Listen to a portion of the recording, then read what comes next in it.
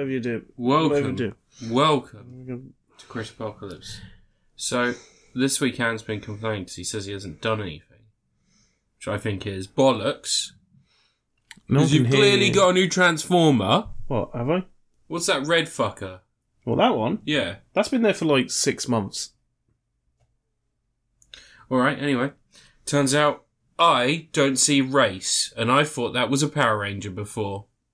That's Megatron. Who? It's Megatron. Who? It's a Megatron. Who's Megatron? It's... Bubbles! What?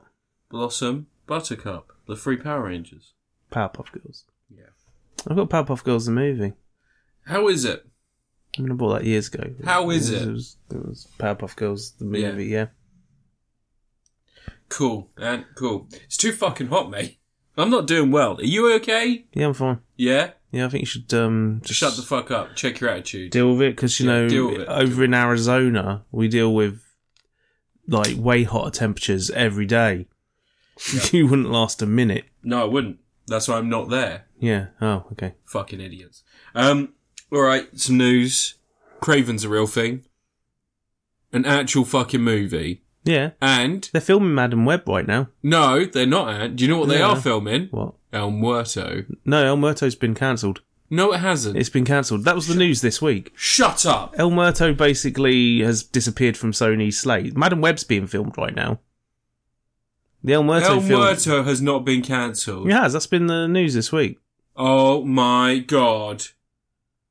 No, El Muerto to recast lead role after Bad Bunny leaves Spider-Man spin-off. It's still happening. Yeah, there's no plan for where it is. It's not going to happen. They were going to do 2? What? They were going to do 2 El Muerto movies. They weren't. Yeah, apparently the Strange Case of Bad Bunny and the 2 El Muerto movies. There was never going to be 1 El Muerto movie. Anyway, Kraven the Hunter. Yeah. What an interesting departure from the character we know from the comics. I don't mind that. No, I don't mind that either. I kind of like the look of this. This looks like what I wanted Morbius to be. Very violent and stupid. Like, I don't need it to actually be anything to do with Spider-Man. And clearly, this is nothing to fucking do with Spider-Man. There's a shot where there's loads of spiders around him, right? And I saw that. That'll be the They were coming down. They were coming down. Yeah, that'll be the post-credit scene, and he'll be like, I hate spiders now. I need to go hunt a Spider-Man. Oh. Yeah. Oh. Russell Crowe's in it. Continuing his I'm never going to lose weight again for a role. Yeah. He's doing a South African accent this time. I'm sure that'll work out. Doesn't matter. He's Australian. It's close enough. Yeah. Yeah, I mean, like, I like the look of this. It looks dumb as fuck. Like, you know how Morbius never looked dumb as fuck? Morbius always looked like Jared Leto didn't understand what he was making. He really wanted his own Marvel. He has a cult, and he's definitely a child molester. But anyway, that's besides the point. Kraven. I'm craving some of this action. And also, I'm hoping Sony releases this one twice as well when it bombs in the cinemas. It's Morbin time, baby! It's Craven time. No! I'm craving some Morbin. Isn't there a yogurt called Crave? Spelled with a No, K? it's cereal. Cereal. You know, it's the cereal filled with chocolate, the chocolatey pillows. Oh, yeah, I like them, yeah. Yeah, Crave. Or as I like to call it, the thing I survived off at Download one year when they sponsored it, were giving out free cereal. You will shit liquid. Mostly because that's all you consume is alcohol and Crave cereal. You shit liquid. Did you not bring snacks? I bought snacks, but they were gone day one. It was just boxes of Crave. Just boxes of Crave. My tent was just mostly structurally kept together by boxes of Crave.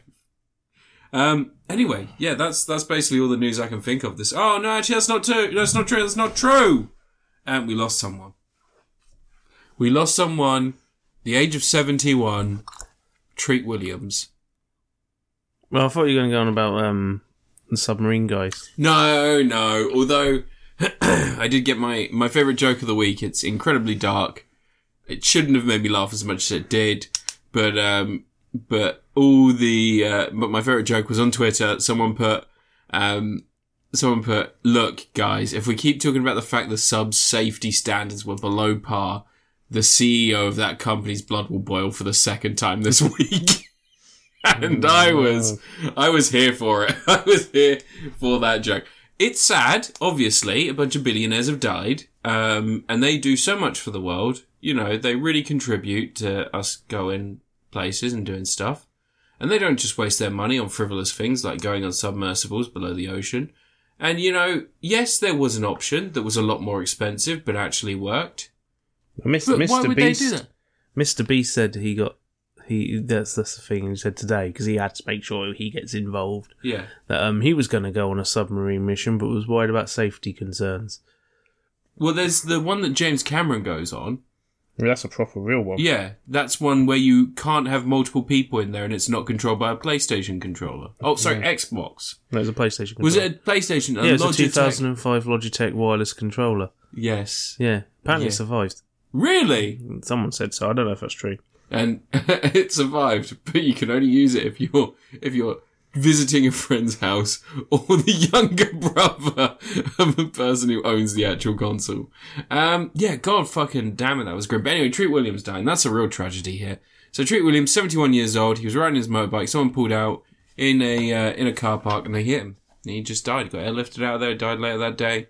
Treat Williams, everybody will know I speak constantly about Deep Rising. I fucking love that movie. Dead Heat, another classic. Then beyond that, he does bit parts and all kinds of stuff. Everything from fucking What Happens in Vegas to he had like a starring role in Everwood. I never watched Everwood. Did you watch Everwood? Don't know what that is. It was like a weird drama about a doctor in a small town. It went on for years. It was really big in the US. Never heard of it. A bit like The Good Doctor's like really big in the US. No. Well, they love bad TV. The I'm a Surgeon show. Anyway, I'm a surgeon. I am a surgeon. Anyway, Anne, any news from you? Anything interesting happening in your world? No. No? No. No? No. No? All right. No, you see, you assume that I have a life. Well, I'm going to get my first review out of the way if that's the case, because I'm not going to listen to one of your rambling diatribes about you not having a life. You were hanging out with people this week. It was your birthday a few weeks ago. Someone got you a cake. How was your cake on your birthday? Did you like it? Oh, the red velvet cake. Yeah, was it nice? That after my birthday, but yeah, you know. Was it nice, though? Yeah, it was nice. Okay, good. That's all I care about. I just want you to be happy. Don't be sad. Constantly be happy. If you're not happy, I'll get you the drugs to make you happy. Oh, I could do some drugs. You have some drugs? Yeah, drugs I'll get some fucking drugs to make you a little bit happy. You really want some? Money, to be honest. Oh, okay. Well, you can sell the drugs and get the money.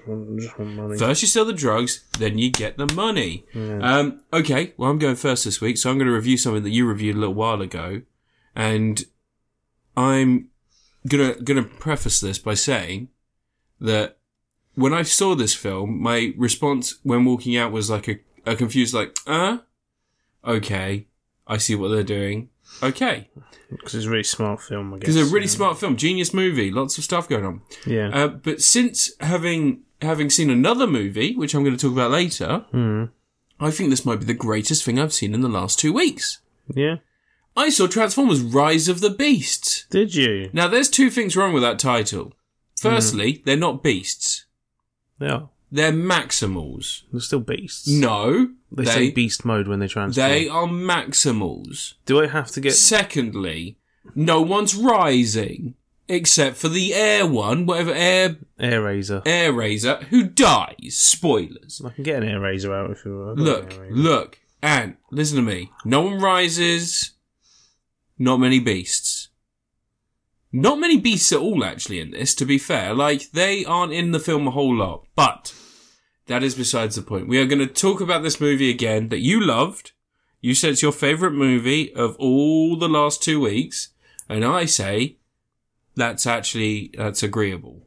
Anyway, so story of a... Treat Williams was Xander Drax in The Phantom. Yes, he was! He was the bad guy in the motherfucking Phantom! Billy Zane is an absolute snack in that film. Billy Zane is... with his fake hair. An actor that exists. I have an ongoing joke about Billy Zane. I might hire him for events because I reckon he's cheap enough now, but no, like, recognisable enough that people know. Tell him Kelly Brook's going to be there. Is he a big fan of Kelly Brook? He used to go out with her, wouldn't he? He used to go out with Kelly Brook. Yeah. Well done. Well done. Or Jason Statham. Wait. Jason Statham dated Kelly Brook? Yeah. Billy Zane is a snack, though, right? Like, he's a good-looking guy. He has that awesome fake hair in Thingy, in The Phantom. He has a floppy 50s hair. You know, the parting? Like, Rick O'Connell from The Mummy. And later on, the sequel to The Mummy, The Beast. Just going to concentrate on Kelly Brook for a while. Alright, you do that. Anyway, Rise of the Beast. So it's a story of Nate. Nate is a young man, ex-military. He fixes electronics. He's good with electronics. That doesn't really come into the film, so it's not really worth mentioning. He gets involved in the Transformers because he, after being rejected from a job, he has decided to turn to a life of crime, as we all do, and goes to steal a car. Turns out it's Mirage, voiced by Pete Davidson. They go on an adventure because right at the moment he's stolen. Optimus Prime is like, hey guys, let's catch up. Come meet me. And they're all like, okay, we'll catch up. Meanwhile, there's a key shooting a laser into the sky, as you do. And no laser into the... It's a laser. They see it as a laser. Yeah, well, yeah. No one else could see it. Alright, but it's half a key, turns out. The other half, hidden away. Ron Perlman's in it. I love Ron Perlman. Met him. You met him? Yeah. He's a lovely guy. He... And died. Anyway, so Ron Perlman helps him, and in the end, they should have just done what the guy wanted to do in the first place. And how did you feel about Rise of the Beast again? You thought it was good? It's the second best Transformers movie. Yeah.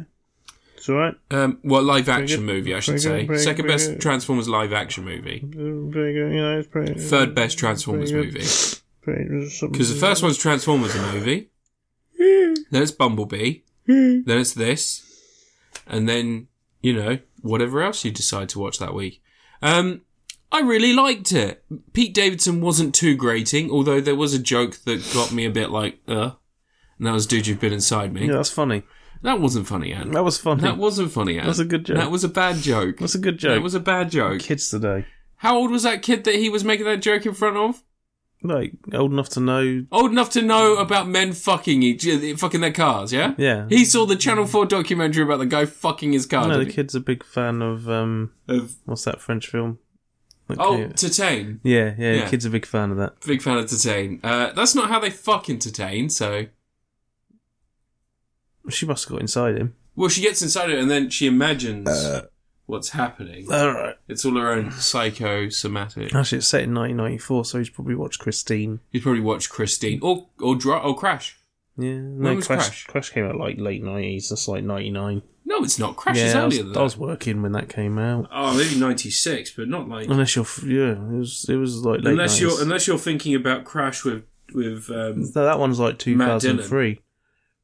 Yeah, it was 2003. Crash. 96. Exactly, I told you. I like when I search for Crash, it comes up with Crash Bandicoot. Yeah. That's what you want. Rise of the Beast. Really enjoyable film. Nice little bit of fun. Yeah, it goes stupid Power Rangers shit at the end. Yes, there's just some... You're a stupid Power Ranger. Shut the fuck up, and it's my review! At the end. Stop you telling me how to live my fucking life. Yes, it falls into the same trap as before. I want me some super saturated Transformer colours, so that when I'm watching one of those battles at the end, I know what the fuck is going on. Because there is so much grey on grey, and the muted colours don't help. Just give me flamboyant 80s Transformers fun. Right? Like, do you not feel a bit annoyed by that? Also, I like the fact that Optimus Prime is like a murderous psychopath again. That's fun. He's just like, I'll kill everyone on this planet to get you home. And they're like, alright. Yeah. I took us too far away from home. And like, all that shit. Like, I love it. Yeah. Give me your face. Doesn't say that. That's his famous line. Does not say that in this one. What was going on with old Champ, the bad guy's mask? Why was he wearing a mask?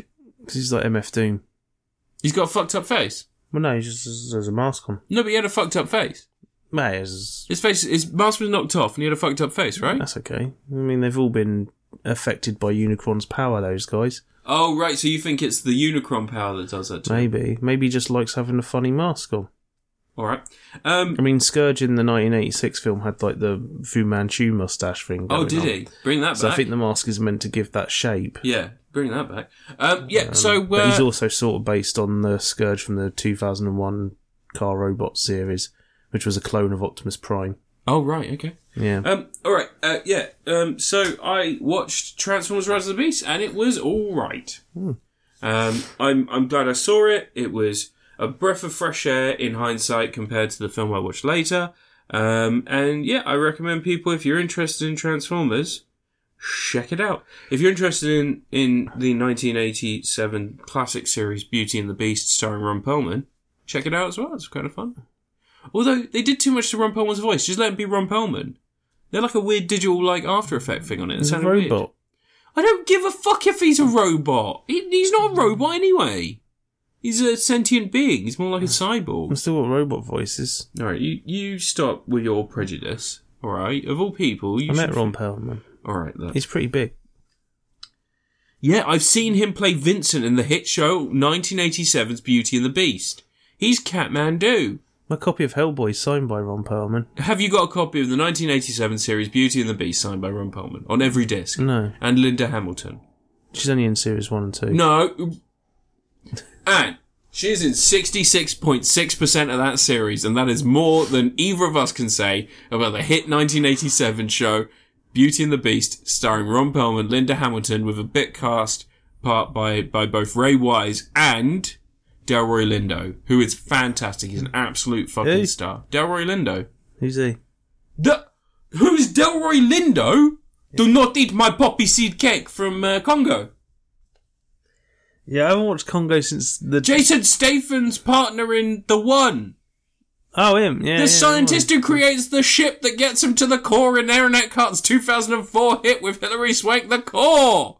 And Stanley Tucci. No one watched The Core. You shut the fuck up. That was a hit. Aaron Eckhart's in it, and I think he's handsome.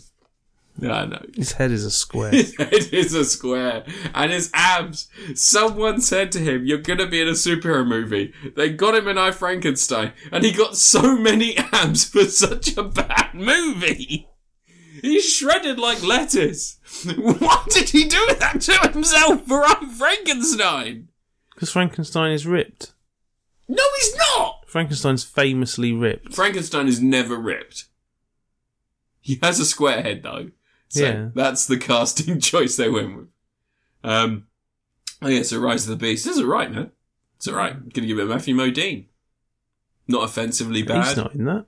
Pardon? He's not in that film. You don't fucking know that. Don't you tell me he's not in a film. Anthony Ramos is in it. Who? Anthony Ramos. Who plays Nate?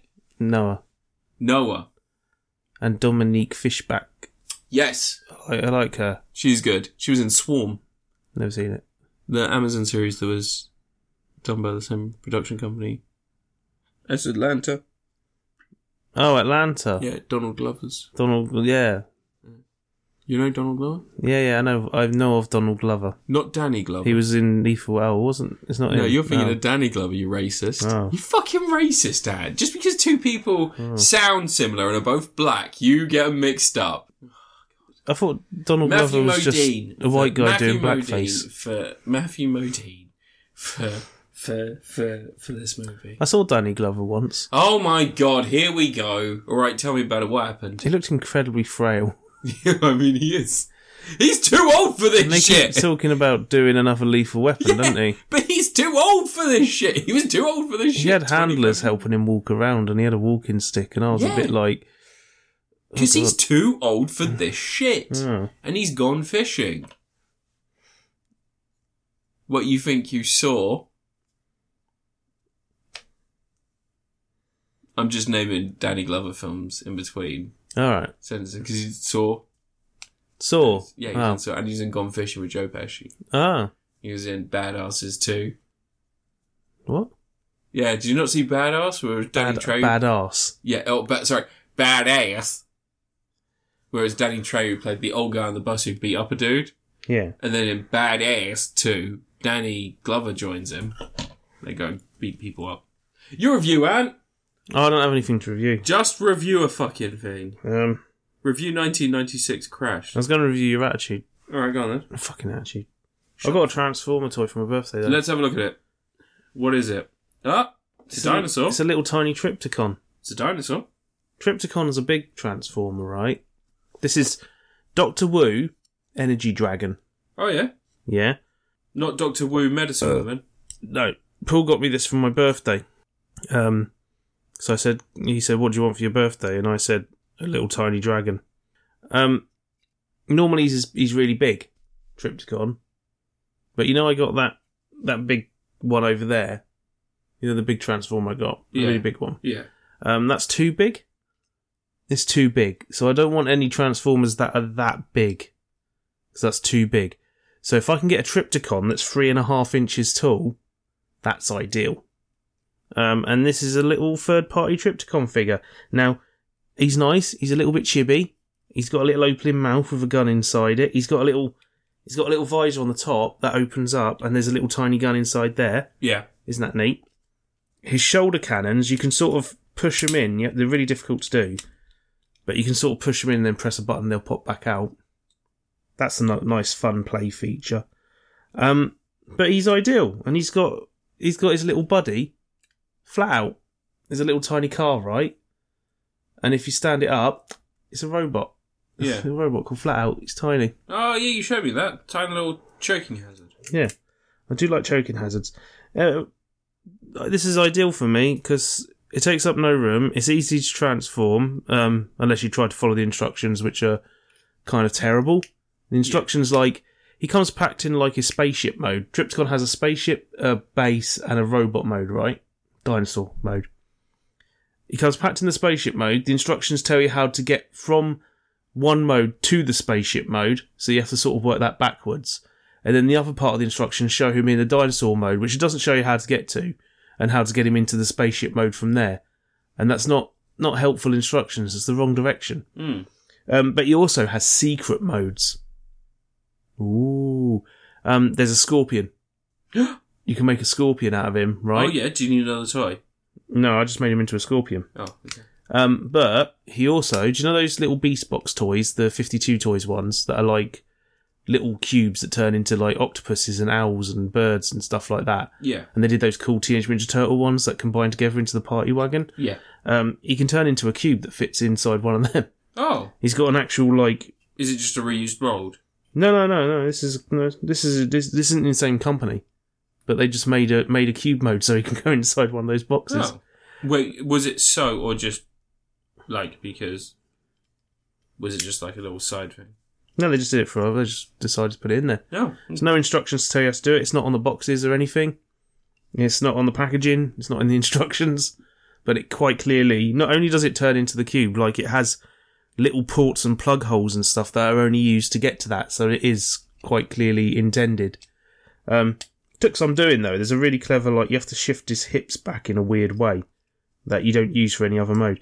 The only thing I can't figure out, there's little tiny wheels, and as far as I can tell, none of the modes use that, unless I'm missing something. But he's a nice little figure. They do different colour versions of this as well. Oh, really? You can get a metallic version, which is nice. You can get a transparent pink and transparent blue versions. Yeah. Which I've heard have some QC issues with bits breaking on them, because clear plastic's not always the best. It can be damp, it can be bad. Yeah, exactly. But also, they've done an Evangelion version. Tell me about this. But the Evangelion one's just like the Ava 01. It's all purple and green and stuff. Which is kind of nice. But this black, this is the classic version. This is why I wanted.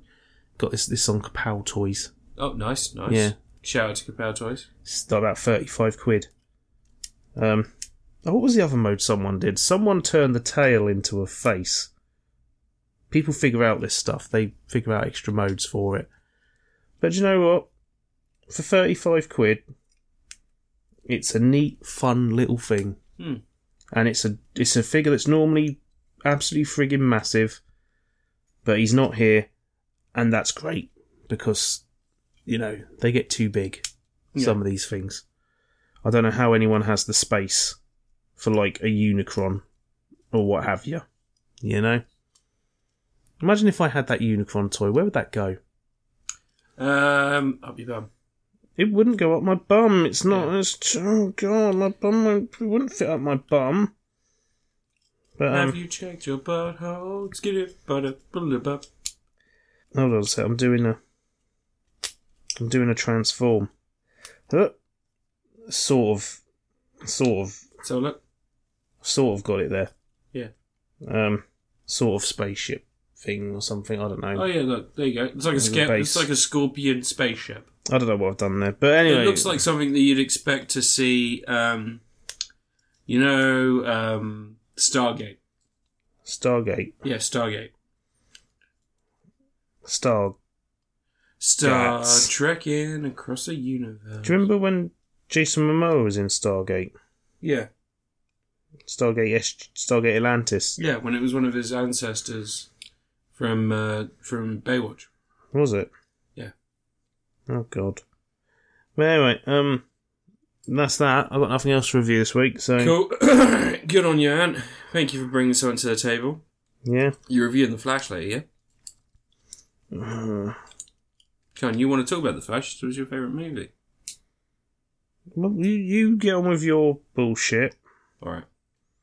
I'm going to review Shiny Happy People, the Amazon series about the IBLP, which is a fundamentalist Christian organisation in the US. Their leader is a child molester, and then they had a show which was like 19 kids. Wait, a Christian? I know, Anne. I know. And he wasn't even a drag queen. An American pastor? Yeah. Pasta, tagliatelle, fusilli. You don't know pastas. Bow ties. Macaroni. Macaroni. Macaroni. Yeah. Yeah, like an Italian transformer. No, he's the one that Godzilla fights. Macaroni. Oh. Godzilla versus Macaroni. Oh, I see, because Gadzuki, you son of a bitch. Yeah, anyway, sorry, IBLP, and it's the story of the Duggar family. Now, I don't know, does that name ring a bell? I remember Joshua Duggar. Yeah. I thought only one of them was a big pedo. No, alright, so it's a bit odd. I'm gonna just quickly bring up my notes. So, the Duggar family. The Duggar family, yeah. So 19 Kids and Counting was the group. And they were on TV, and they're basically just a massive family of Christians that fuck a lot and have a lot of kids. And, like, the whole premise of the show was just to have a really big, unruly family. And then the dad was going to try and get into politics. But then, obviously, turns out his son was a massive pedo and tried to fuck his sister. May have molested his sister quite severely. And they were like, okay, we've dealt with it. And the way they dealt with it is they took the son to, like, a cop who was a family friend. And they were like, this is what happened. And he was like, all right, I'll sweep this under the rug. And they sent Josh Duggar away. And they were like, okay, Josh Duggar, you're going to go away. You're going to go learn how to be a good guy and not a child molester. And he was like, all right, I'll do that. And then years later, turns out he was a big old time pedo again. And he had stuff on his computer that was so fucking dark that one of the officers said, it's shit that I have, to this day, never encountered anything like it. It was just the most horrendously disgusting pornographic material. Kids, babies, just the worst shit you can imagine. And so it turns out that the Christian way of doing things, when someone's naughty, you give them a slap on the wrist and you send them away. It just doesn't work. But it's not just, it wasn't just Josh Duggar. The IBLP is a fucking rancid institute from the ground up. They have, like, sexual assault, like, loads of reports to the owner, who is this fucking grim old dude, a bit like that evil devil pastor dude, Ron Peterson, who died recently. Like, it just, all fucking disgusting people. Bill Gofford. Bill Gofford was and he's been accused of sexual assault multiple times, to the point where, he countersued a bunch of people that were, like, gonna create a lawsuit against him with regards to his treatment of them. They were all young women in the IBLP. And when he tried to countersue them, they all went to court, and the judge was like, there's enough evidence to show that you probably were a molester, but they're not suing you, you're countersuing them, so, just throws the case out. But there's enough here to show that, yeah, you're a dirty fucking nonce, you piece of shit scum fucking Christian cunt. Fundamentalist Christians are all cunts, by the way. But anyway, so this documentary is about that, it's about the IBLP and everything else, and like... Irritable bowel... Shut the fuck up. Let me finish and then make your jokes, alright? But anyway, so one of the if I was going to make jokes, I should have watched a documentary about that submarine. Yeah. One of the interesting things about this documentary is they also touch on fundamentalist Christianity and how that's influencing modern day like influencers and stuff. Because one of the big things in America right now is like trad wives and like shit like that, traditional wives. And like, I saw a development with that this week. What's that? A bunch of trad wives are starting to wonder why their husbands keep treating them badly.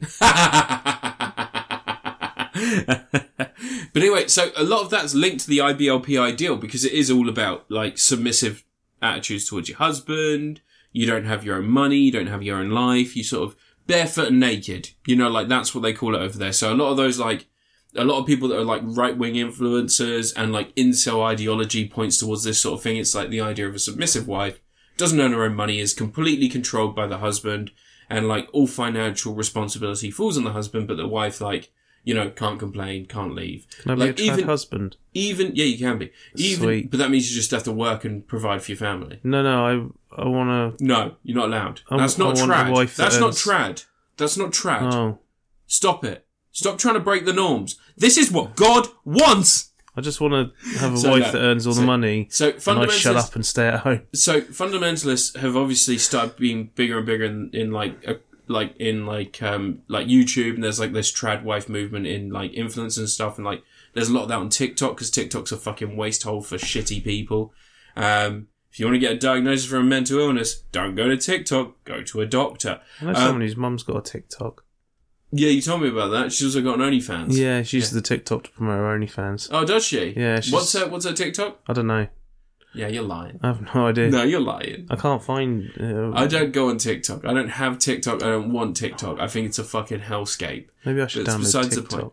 That's besides... Yeah, download TikTok. Get us a TikTok. Start doing TikToks. Do dances and shit. I don't give a fuck. Whatever. But anyway, so like a lot of that traditional housewife shit is bleeding into modern society because people hearken for a simpler time because it's confusing to learn people's names pronouns. Yeah, that's right. There's only a few pronouns, but there's unlimited stupid names and you're upset about having to learn whether someone's he, him, or they, them, or she, her. I'm fucking sorry life's so hard for you, dumb fuck. Anyway, sorry. That's stupid names like Steve. Ugh.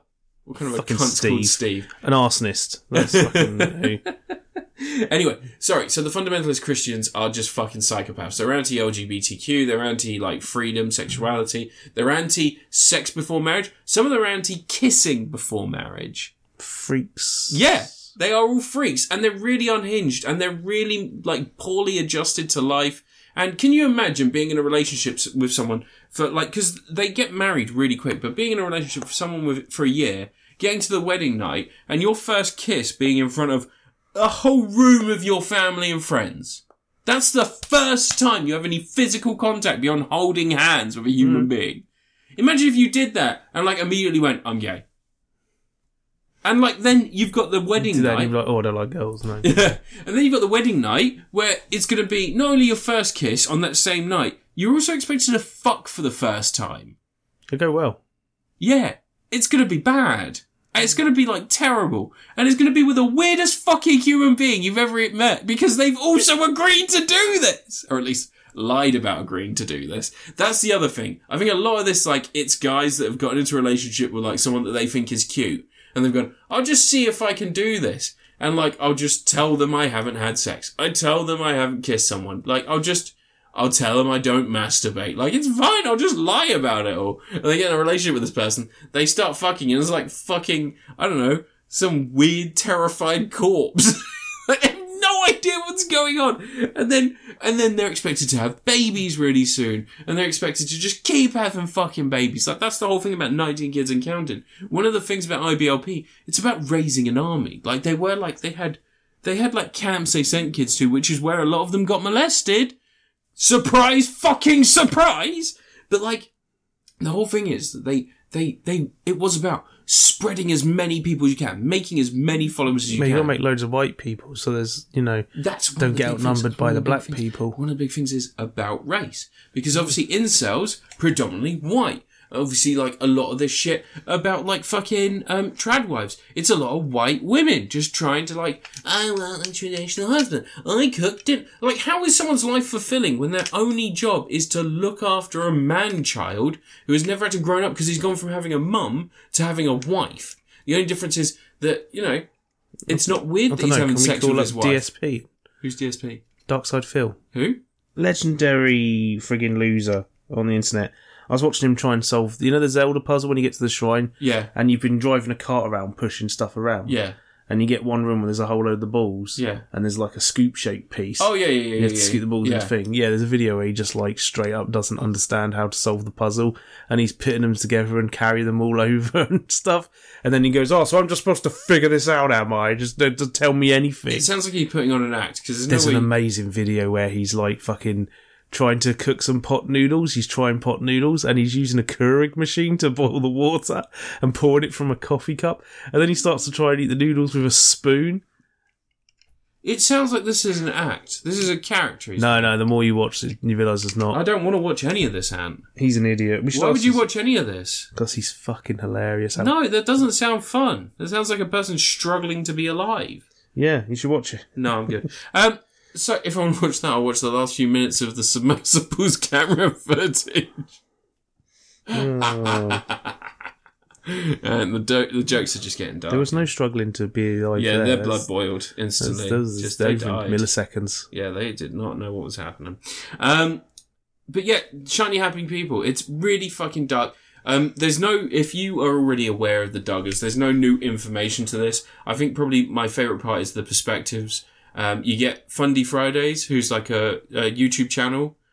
She does breakdowns of like fundamentalist Christian groups and like YouTube channels and stuff. She has like a channel and she has like a small part in this, and it's really interesting to see her sort of talk about the Duggars in like... Do the fundamentalist Christians hate her? Yeah, they really do. Yeah. There's a fundamentalist Christian YouTube couple, like Something and Morgan, like Someone and Morgan, I can't remember their fucking names, but those two... Daddy 05.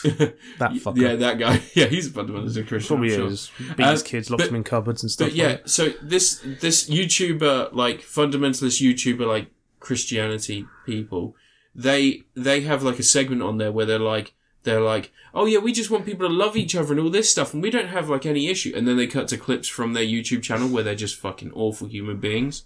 Mostly the guy being just an awful cunt.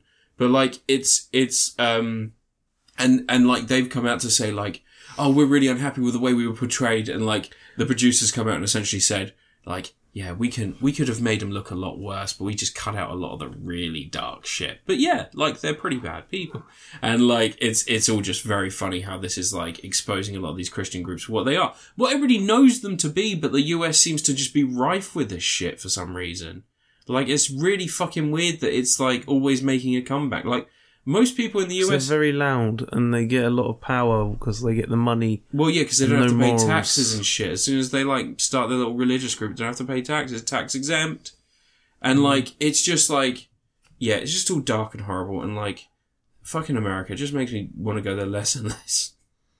But yeah, that's Shiny Happy People. It's really dark and grim, but I enjoyed watching it. No new information, and I hope everyone in any sort of religious fundamentalist group burns in hell. Because that's where they're going. Like, if they really believe this shit, they wouldn't say half the stuff they're saying. They wouldn't be after money, and they wouldn't want to, like, they wouldn't want to submit and all this other shit. God turned up and he was, like, super racist. What, towards white people? Because just racist. Jesus wasn't white. Like, Yeah. That's the thing. Like, if we were all made in God's image, and like God's image was the people of Iran, like, alright. Like, God just turns out, who are these honkies? Like, who are these honkies holding back healthcare? Like, that's not what I want. I want you all to have healthcare. Like, you should all be allowed to live life. Who decided you have to pay for it? And the Americans are just like, oh, fuck. But yeah, it's fucked. The whole of America's fucked though. Like, I just don't understand it. Like, when, just to quickly go back to Rise of the Beast. When in Rise of the Beast, it's like, it's actually kind of a fitting reward that his brother gets healthcare at the end, because it must be so fucking expensive to get treatment for stuff in the US. And he gets denied it at the start. Yeah. What was the reason at the start? Because his policy's lapsed. They haven't been paying their health insurance because they don't have enough money. So, like... But LaGuerta's got that friggin' money from working in Miami-Dade County as a detective, LaGuerta, although she died in series 6. Dexter. Yeah. Yeah. It's the same person. Yeah, I know. It's also the mum from Spider-Verse. Yeah, but... Oh, no, it's set in 1994, so it's before she died in Dexter. Yes, before she died in Dexter. Before Dexter's sister tried to have sex with him. Yeah. Yeah. Dexter was a bad show, man. I mean, they're not blood-related, so I guess it's sort of fine. It's a bit weird. And they were married in real life, so... No, they were divorced by that point. Yeah, which made it weird. It made it weird again.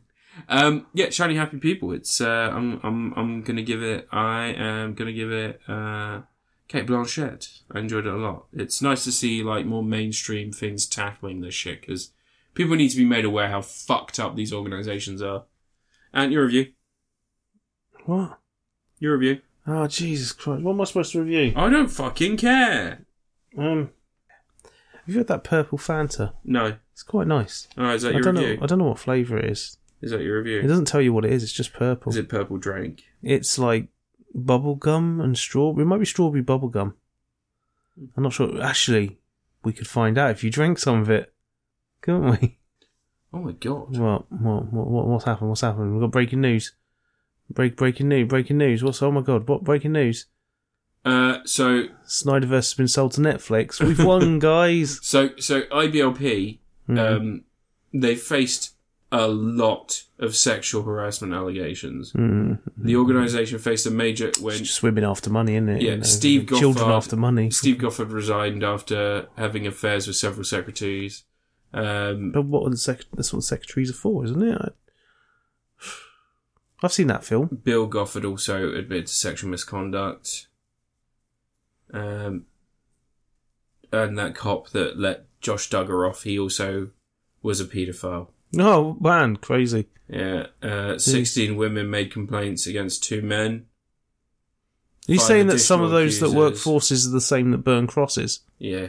Huh. Who would have thought? Anyway, I'm going to go rage against the washing machine. Rage against the machine. Go on, bud. Go. You go do it. What am I supposed to review? I know you fucking stuff. Oh, I have to freaking drag the bottom of the barrel. Right, go and do it. Do it. I saw the first episode of Secret Invasion. Want me to talk about that? Not great. I thought the episode was fine. I thought it was okay, but yeah, like, I think that... And I think people are jumping to conclusions about the end. But also, that AI title sequence is utter dog shit. Oh, yeah, I don't care. I don't care if people go... Thematically, I get what they were going for. I think maybe it's a misstep. Yeah. Maybe what you should have done is hired some artists to do an intro that recalls the ideas of AI into art without actually looking like utter shit. I thought it was they had hired artists and then they ran it through AI. No. Was it the other way around? No, there's like 8 people worked on the title sequence. Oh, God. From the AI company. It took 40 odd people to do the title sequence for Miss Marvel. That's a good title sequence. Yeah, do you remember the art from She-Hulk that was all pretty beautiful? Yeah. Like, I really like that She-Hulk art. Hand-drawn pictures of her in court. Yeah, it even had there's some art of what's his name? Josh Segura. Yeah. Who is my favourite himbo in television these days. Who's Josh Segura? You remember he was the guy who worked at the office firm who's a bit dim. Oh, yeah. Yeah. But he was also Prometheus in Arrow, wasn't he? He was, yeah. Yeah. No, he's not dim. He's just like, he's a bit total of an himbo. Avengers... He's a himbo, but he's like an Avengers fanboy. Yeah, it was great. I thought it was funny. It was good stuff. Anyway, Secret Invasion, first episode. Oh no, there's people there were Skrulls. It's taken too long for them to get their own new planet to live on, so they've decided they want Earth. To be honest, I wouldn't. Would you look at Earth and go like, yeah, I want that? No. But then again, they always position Earth as being uniquely diverse and stuff, don't they? It's beautiful, all sorts of different environments. Maybe they could live on them, but I kind of disagree with that point. I think that other planets in space and science fiction are always one thing. Yeah, but Earth's always depicted as being unique because it's got all sorts of different climates. Well, I thought it was more because they discovered they could farm their produce from their home. Maybe because they are growing Skrull food. Yeah, they had to manipulate the soil to make it work. Yeah, but they could make it work because Thingy was growing a plant from Earth soil and it came out different. Yeah. But they killed off, because it's a Marvel thing, you have to at least have one plot point that happens between shows. Yeah. They killed off the wife of Talos between Spider-Man No Way Home in this, I guess. Was it No Way Home or Far From Home? Far From Home when they're in the That's car. the last one they appear in, isn't it? Yeah. So kill them off between films, fine. I'm just wondering if they actually have, or if he's... Because I kind of get the feeling that this is all like... Everyone's lying about something. Yeah. I think Talos is meant to be the only one who's like 100% honest about everything, though. I really like Ben Mendelsohn. He's really good. In this especially, like, he's good. Yeah. Him and Samuel L. Jackson have a lot of really good charisma between them. I liked Samuel Jackson's scene with Olivia Colman, because it's just like straight up Samuel L. Jackson turning into a little bit campy. He's really, he's a spy. really happy to be around her. Yeah. But no, it's alright. The bit at the end of the episode, I think that's a friggin' thing. That's a trick. You reckon? Yeah. Do you reckon they're going to introduce life model decoys again? Maybe. Agent Coulson will turn up. Yeah. Fucking Agent Coulson ain't turning up, is he? I saw some people questioning, going, I can't believe they turned out that, what's-his-face, Martin Freeman was a Skrull. It's like, no, that was just a Skrull pretending to be him then. Yeah. Like, they're not going to kill off friggin' his character in the first 5 minutes of Secret Invasion. Well, yeah, especially when he's already in the Thunderbolts. Yeah, especially when he's so important in Black Panther. I actually liked him in Black Panther 2. My favourite character in the Black Panther I actually movies. liked him in Black Panther 2. I kind of like the way that they're doing that. Like, the fact that he's Contessa's ex-husband. Like, I like that shit. It's a good way of tying stuff together. It's a little bit better than the normal, like, oh, we fought together in between films. It's like, oh, it's just like a human relationship is what leads everyone together. I kind of like that shit. That's a little bit more like... He's the most they're trying to make it happen character when they could have just admitted Agent Coulson was still alive and brought Coulson back for the same role. He's basically doing Agent Coulson's role, isn't he? You know? No, I get the feeling that they're going to turn him into someone like Wonder Man or some shit. No, Wonder Man's been cast, hasn't he? They're doing Wonder Man, aren't they? Can't remember. Someone Wonder got Man cast. is the android, right? I can't remember. Wonder Man's big old dick. But I'm sure they're doing that or something. I don't know. Anyway, fucking Secret Invasion. This first episode's interesting and fine, and you know it's not like the comics thing. They're doing Secret Wars as a film, aren't they? Yeah. But is that going to be like the whole loads of the superheroes have been replaced by Skrulls years ago or something? No, that was Secret Invasion. Is it? Yeah. Secret Invasion was... Isn't that where they find an island where a whole bunch of the heroes from like the 80s are trapped on there? And... No, Secret War is the one where they get transported to a battle world. Yeah. You remember it's the one where like they have to go and fight in like a massive tournament against like all versions of themselves. I think they're going to rush past the Kang Dynasty and... I think they're going to stop that, yeah, because I don't think Jonathan Majors is a good guy. No.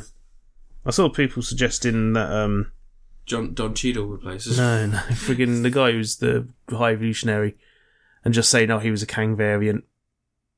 Oh, yeah, that'd be good. Yeah. He is really good. Yeah. Yeah. He's great. He was great in friggin' Peacemaker and everything. He's incredible in Peacemaker. I mean, not every Kang variant has to look exactly the same. No, exactly. We've established that. And also, we've already established the head of Disney, Bob Iger. Is it Bob Iger? Is he still there? Is it Bob Iger that got fired? One of them was notoriously racist and said that no one would notice if they replaced Don Cheadle with...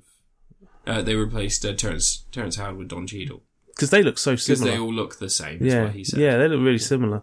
Yeah, he also complained that people used to get a bag of popcorn and a Coke when they went to press screenings for films.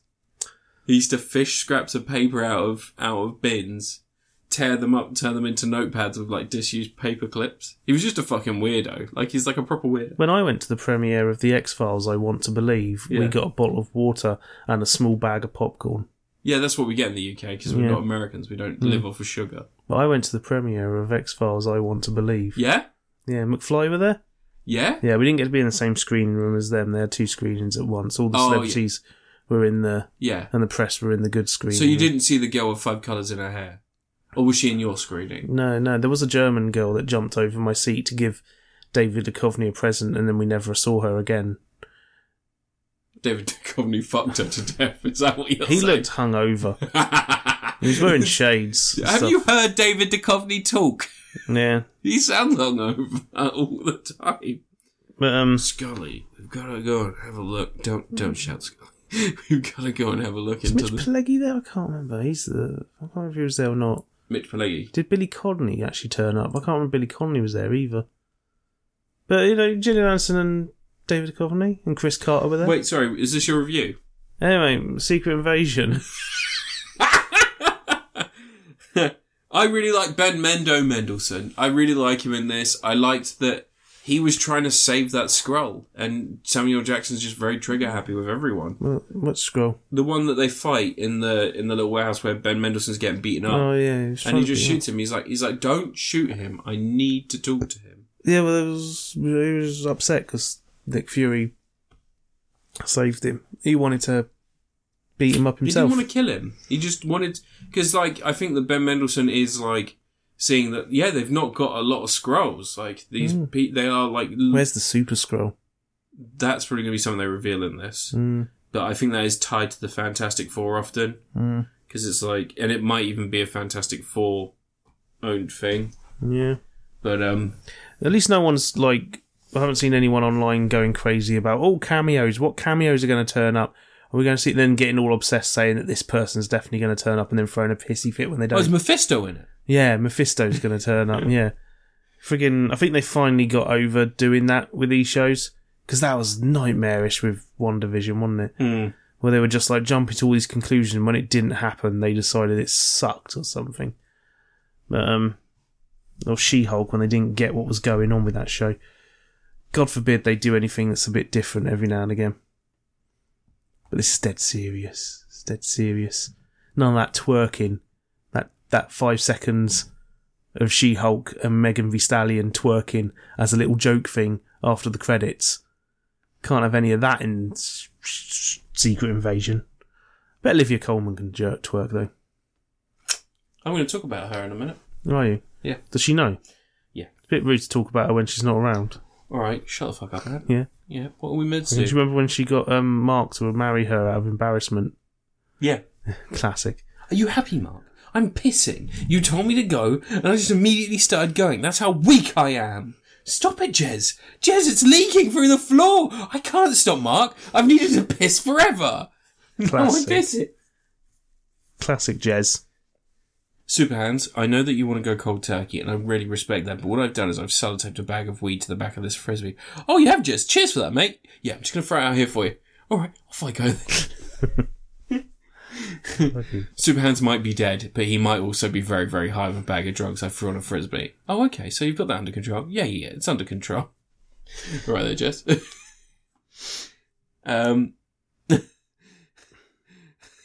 Superhands coming out of that party is like, Mark, you don't want to go in there. Jez, yeah, it's not for us, mate. This isn't our scene. It's like, oh, what's going on in this? It's just stuff that we don't want to be involved in. It's too much even for me, mate. Mark's just like, I want to go in. No, Mark, don't go in. It's not for you in there. It's not for any of us. Jez goes in. Yeah, and then Jez goes in. Right, we're leaving. Yeah. It's dark shit, Mark. You ever stared into the eye of the dragon? You're looking into the void, Mark. Yeah. I've seen things. Crunchy nut cornflake. Quite expensive, as I recall. I say we just leave the fridge here. Like a fuck you to traditional pubs. Yeah, I mean, we could leave the fridge there, or we could remove it and maybe actually start operating as a pub. What, like as a counterculture, Rage Against the Machine sort of thing. Yeah, or just as a pub. I don't think I like where this is going, Jess. Anyway. Sure, next week. Secret Invasion exists. Episode 1. I'll probably review the whole thing when it's finished. Yeah.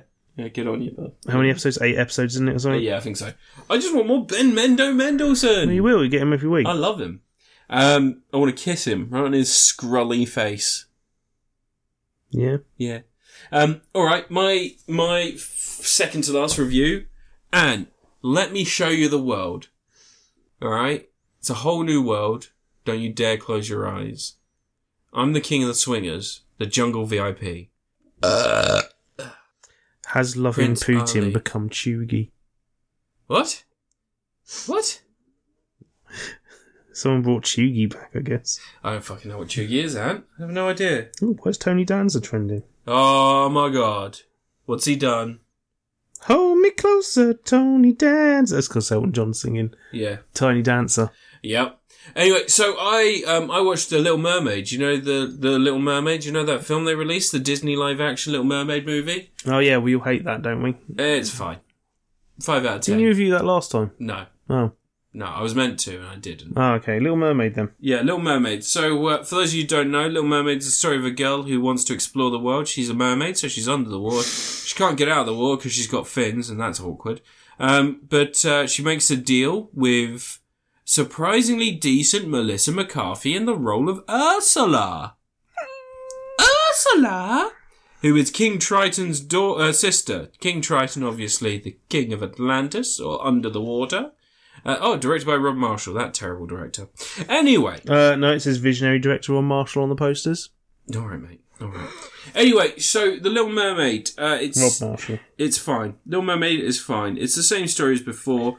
The only thing that I would say is that it's a little bit less effective as a story because she really has, like, no urgency or no real personality once she gets her legs.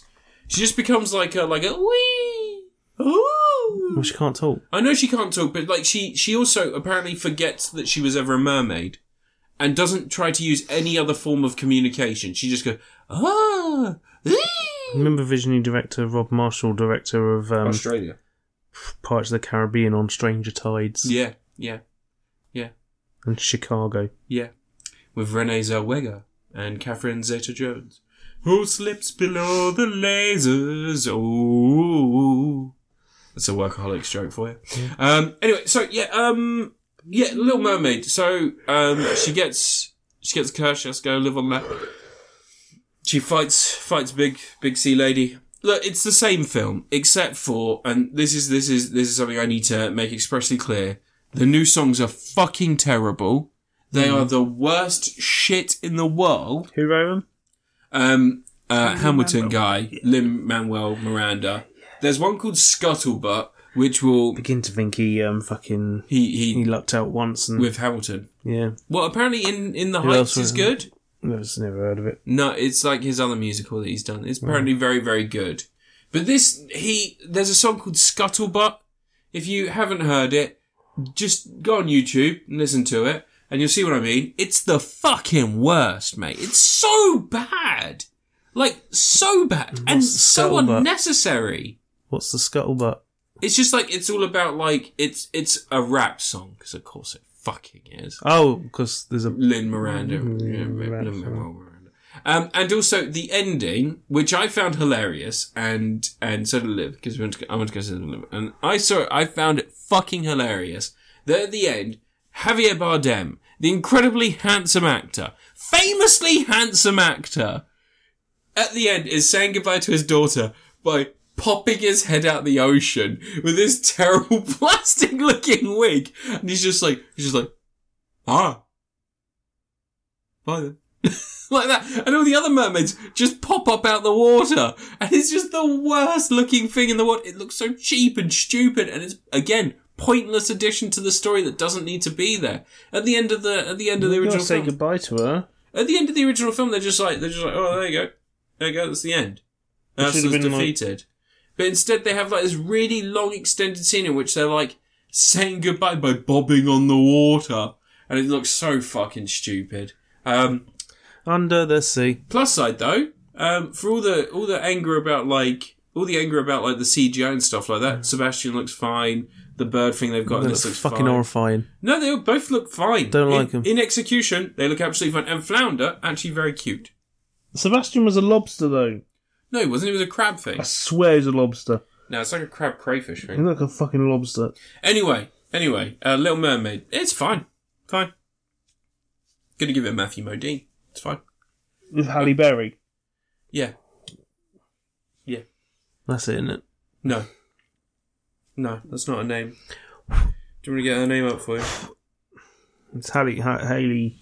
It's Halle Bailey. Oh, that's mate. She has an incredible voice. She's very good, but I think her acting isn't great when she does act. It doesn't matter. It doesn't really matter. Scare in front of the camera and sing. No one's really fantastic. I think Melissa McCarthy and Javier Bardem are really good. I think. Yeah, but you know that Lizzo went for the role, didn't she? Yeah, but her acting was really bad.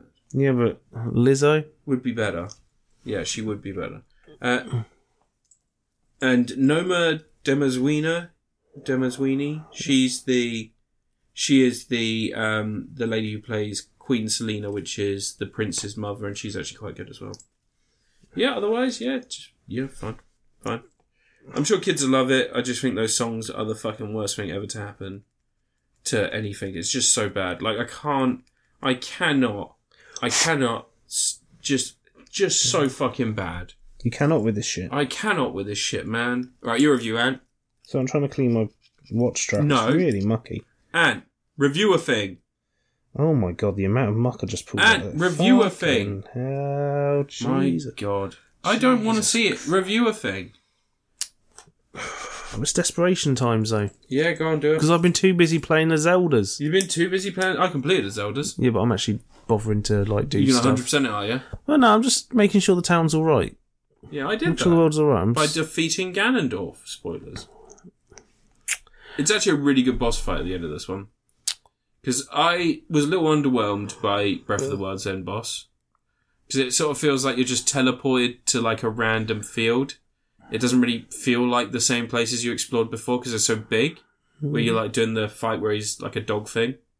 Or a dragon thing, whatever he is. In this, because it's up in the sky and it, like, does feel related thematically to everything you've been through before, it all works really nicely. Really good ending. Really enjoyed it. Are you spoiling the end of Tears of the Kingdom? I didn't. I just said it really works. It's up in the air. You said there's a sky. Anyway, Ant, your review. Let's talk about the first 2 episodes of Star Trek Strange New World Season 2, because I've got nothing else to talk about. Have you heard Prodigy got cancelled? Yeah. Is it bad? I haven't watched it. Oh, okay. Little people like it. Yeah? I haven't watched it. Little people like it? A lot of people like it. Oh, okay. Well, kids like it as well. It's for kids. They're little people. Strange New World Season 2 is on. We'd start. They did the thing where they make sure, because obviously where the story left off at the end of last series, the big cliffhanger finale thing was Una, the commander, the second commander, number 1. She got arrested because she's like a genetically engineered Illyrian, which genetically engineered people are illegal within Starfleet because of the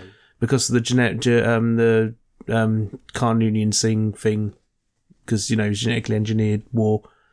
They're all banned because they worry that they're going to start a war. It's a racism thing. Oh, okay.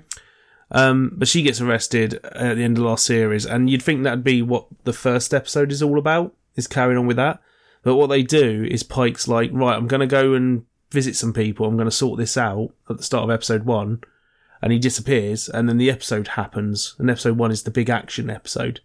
So that gives you your action-packed intro to the series, where they have to go to the Klingon place, and there's like a mining ship, and there's been some trouble, and people are undercover, and something suspicious is going on. Turns out a bunch of these rogue Klingon and illegal people, crime people, are secretly stealing Starfleet tech to build their own Starfleet vessel to try and kick off a war. Their plan is to use this Starfleet ship they've built. It's a Crossfield class ship, the same one as Discovery. Mm-hmm. They plan to use that to attack a Klingon bird of prey so they can kick off a war with the Starfleet again. And the Enterprise sort of sneaks in against orders with Spock at the command. Because, he's got to show that he can be a bit rebellious sometimes. He knows that sometimes you have to steal a starship and all that.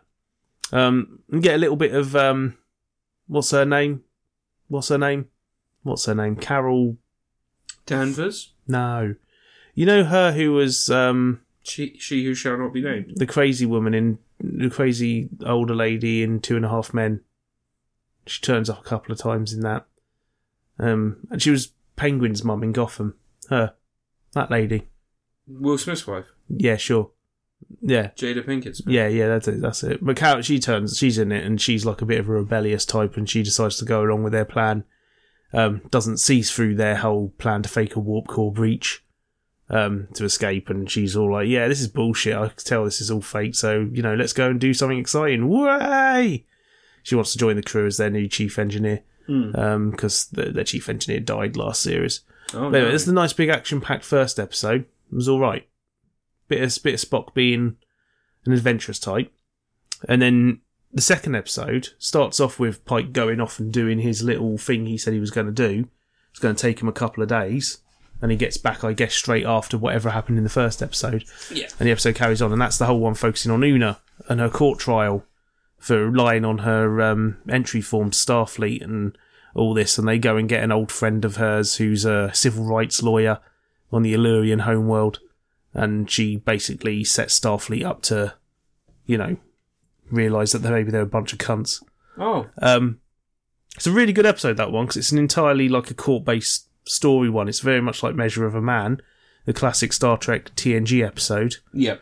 Where we work out if Data is a man. Data's something, alright. Data is beyond classification. But anyway, it's this one, it's all about saying an unjust law. Save tonight. An unjust law, is it a law that we should uphold? Is an unjust law a law that should be respected? When a law is wrong. But she does a really good job of setting it all up and making sure that it all works out okay in the end, and Rebecca Romaine Stamos gets to hang out on the ship a bit more. Oh, yay! I like Rebecca Romaine Stamos. She's married to Sliders. What, Jerry O'Connell? Yeah. Poor woman. What do you mean poor woman? He's very handsome, so man. much better. He's a slider! She could have married, a slider? me. And you think you're better than Jerry O'Connell? Yeah. You think you're better than Jerry O'Connell from Piranha 3D? He ain't got no dick. He has a dick in real life. That was got CGI. Eaten in Piranha 3D. I saw it. CGI. I seen it. You seen it. I seen it with my own eyes. Yeah. Yeah, it's a really good episode, that one. And for your Star Trek geeks, you get to see the old dress uniform they wore in the episode of the original series when they had the court case with Pike, the menagerie. Oh, the box. Yeah. But no, they had the special dress uniform and yeah, but he had the box on. Yeah, but that's later. Yeah, but he had the box on in that scene. And they had the little glowy pads they put their hands on when they're giving their Hey, you can't see his hands. He's in the box. That's not this. Pike's not in the box yet. Where's he getting in the box? We don't know yet, but he's going to push him into the box. But the whole series has been about how he can't avoid that. Yes, he can. He knows it's coming. He can't though, because there was a whole episode about why he can't. He just quits. No, there's the thing. Just quit. Just quiet quit. He's got to accept his fate. No, because if he quits, he doesn't go on the mission that gets him in the box. Well, but other people die. So? Yeah, but he saves a bunch of people. How many people? A whole bunch of them. Very promising young cadets. 10? Maybe. 15? Quite a few. How many? But he saves their lives, and he's not gonna sacrifice other people's lives. Can he not just tell someone else to do it? Yeah, he should just order Spock in there. Yeah, just tell someone else to do it. You'll be fine. You'll be fine, yeah, Spock. I know what's going to happen. You're going to be fine. He's just about to push Spock in there, and then his future self turns up behind him and just is like, fucking, what are you doing, mate? Well, then just push his future self into it. Well, no, because he's like bought himself another 10 years. Maybe. Yeah. Before he does it. It doesn't beep like that. Does he not? No. How does he beep? It's 1 beep for yes, 2 beeps for no. He's saying yes a lot. No. He's really enthusiastic. It was just a guy, and it wasn't even the same actor. Was it not? No, it was a different guy. You don't even need an actor, do you? Just put him on a Roomba. The original... like a fake one on a Roomba. They didn't have Roombas in the 60s. Yeah, they did. No, they didn't. They were called remote control cars. They did have remote control cars. Yes, they did. In the 60s, yeah. Nah. Yeah, they had RC cars. Yes. Yes. Tycho invented them in 1982. Right, then put them on a fucking mini train. You're a train. Put them on a mini train. Anyway, Strange New Worlds. I'm trying to talk about Strange New Worlds. Sorry, yeah. It's been really good. There's a great bit where you see Spock in the distance and he's chatting with this Vulcan guy at a table, and they're just sitting there like Vulcans do. Not moving, chatting away.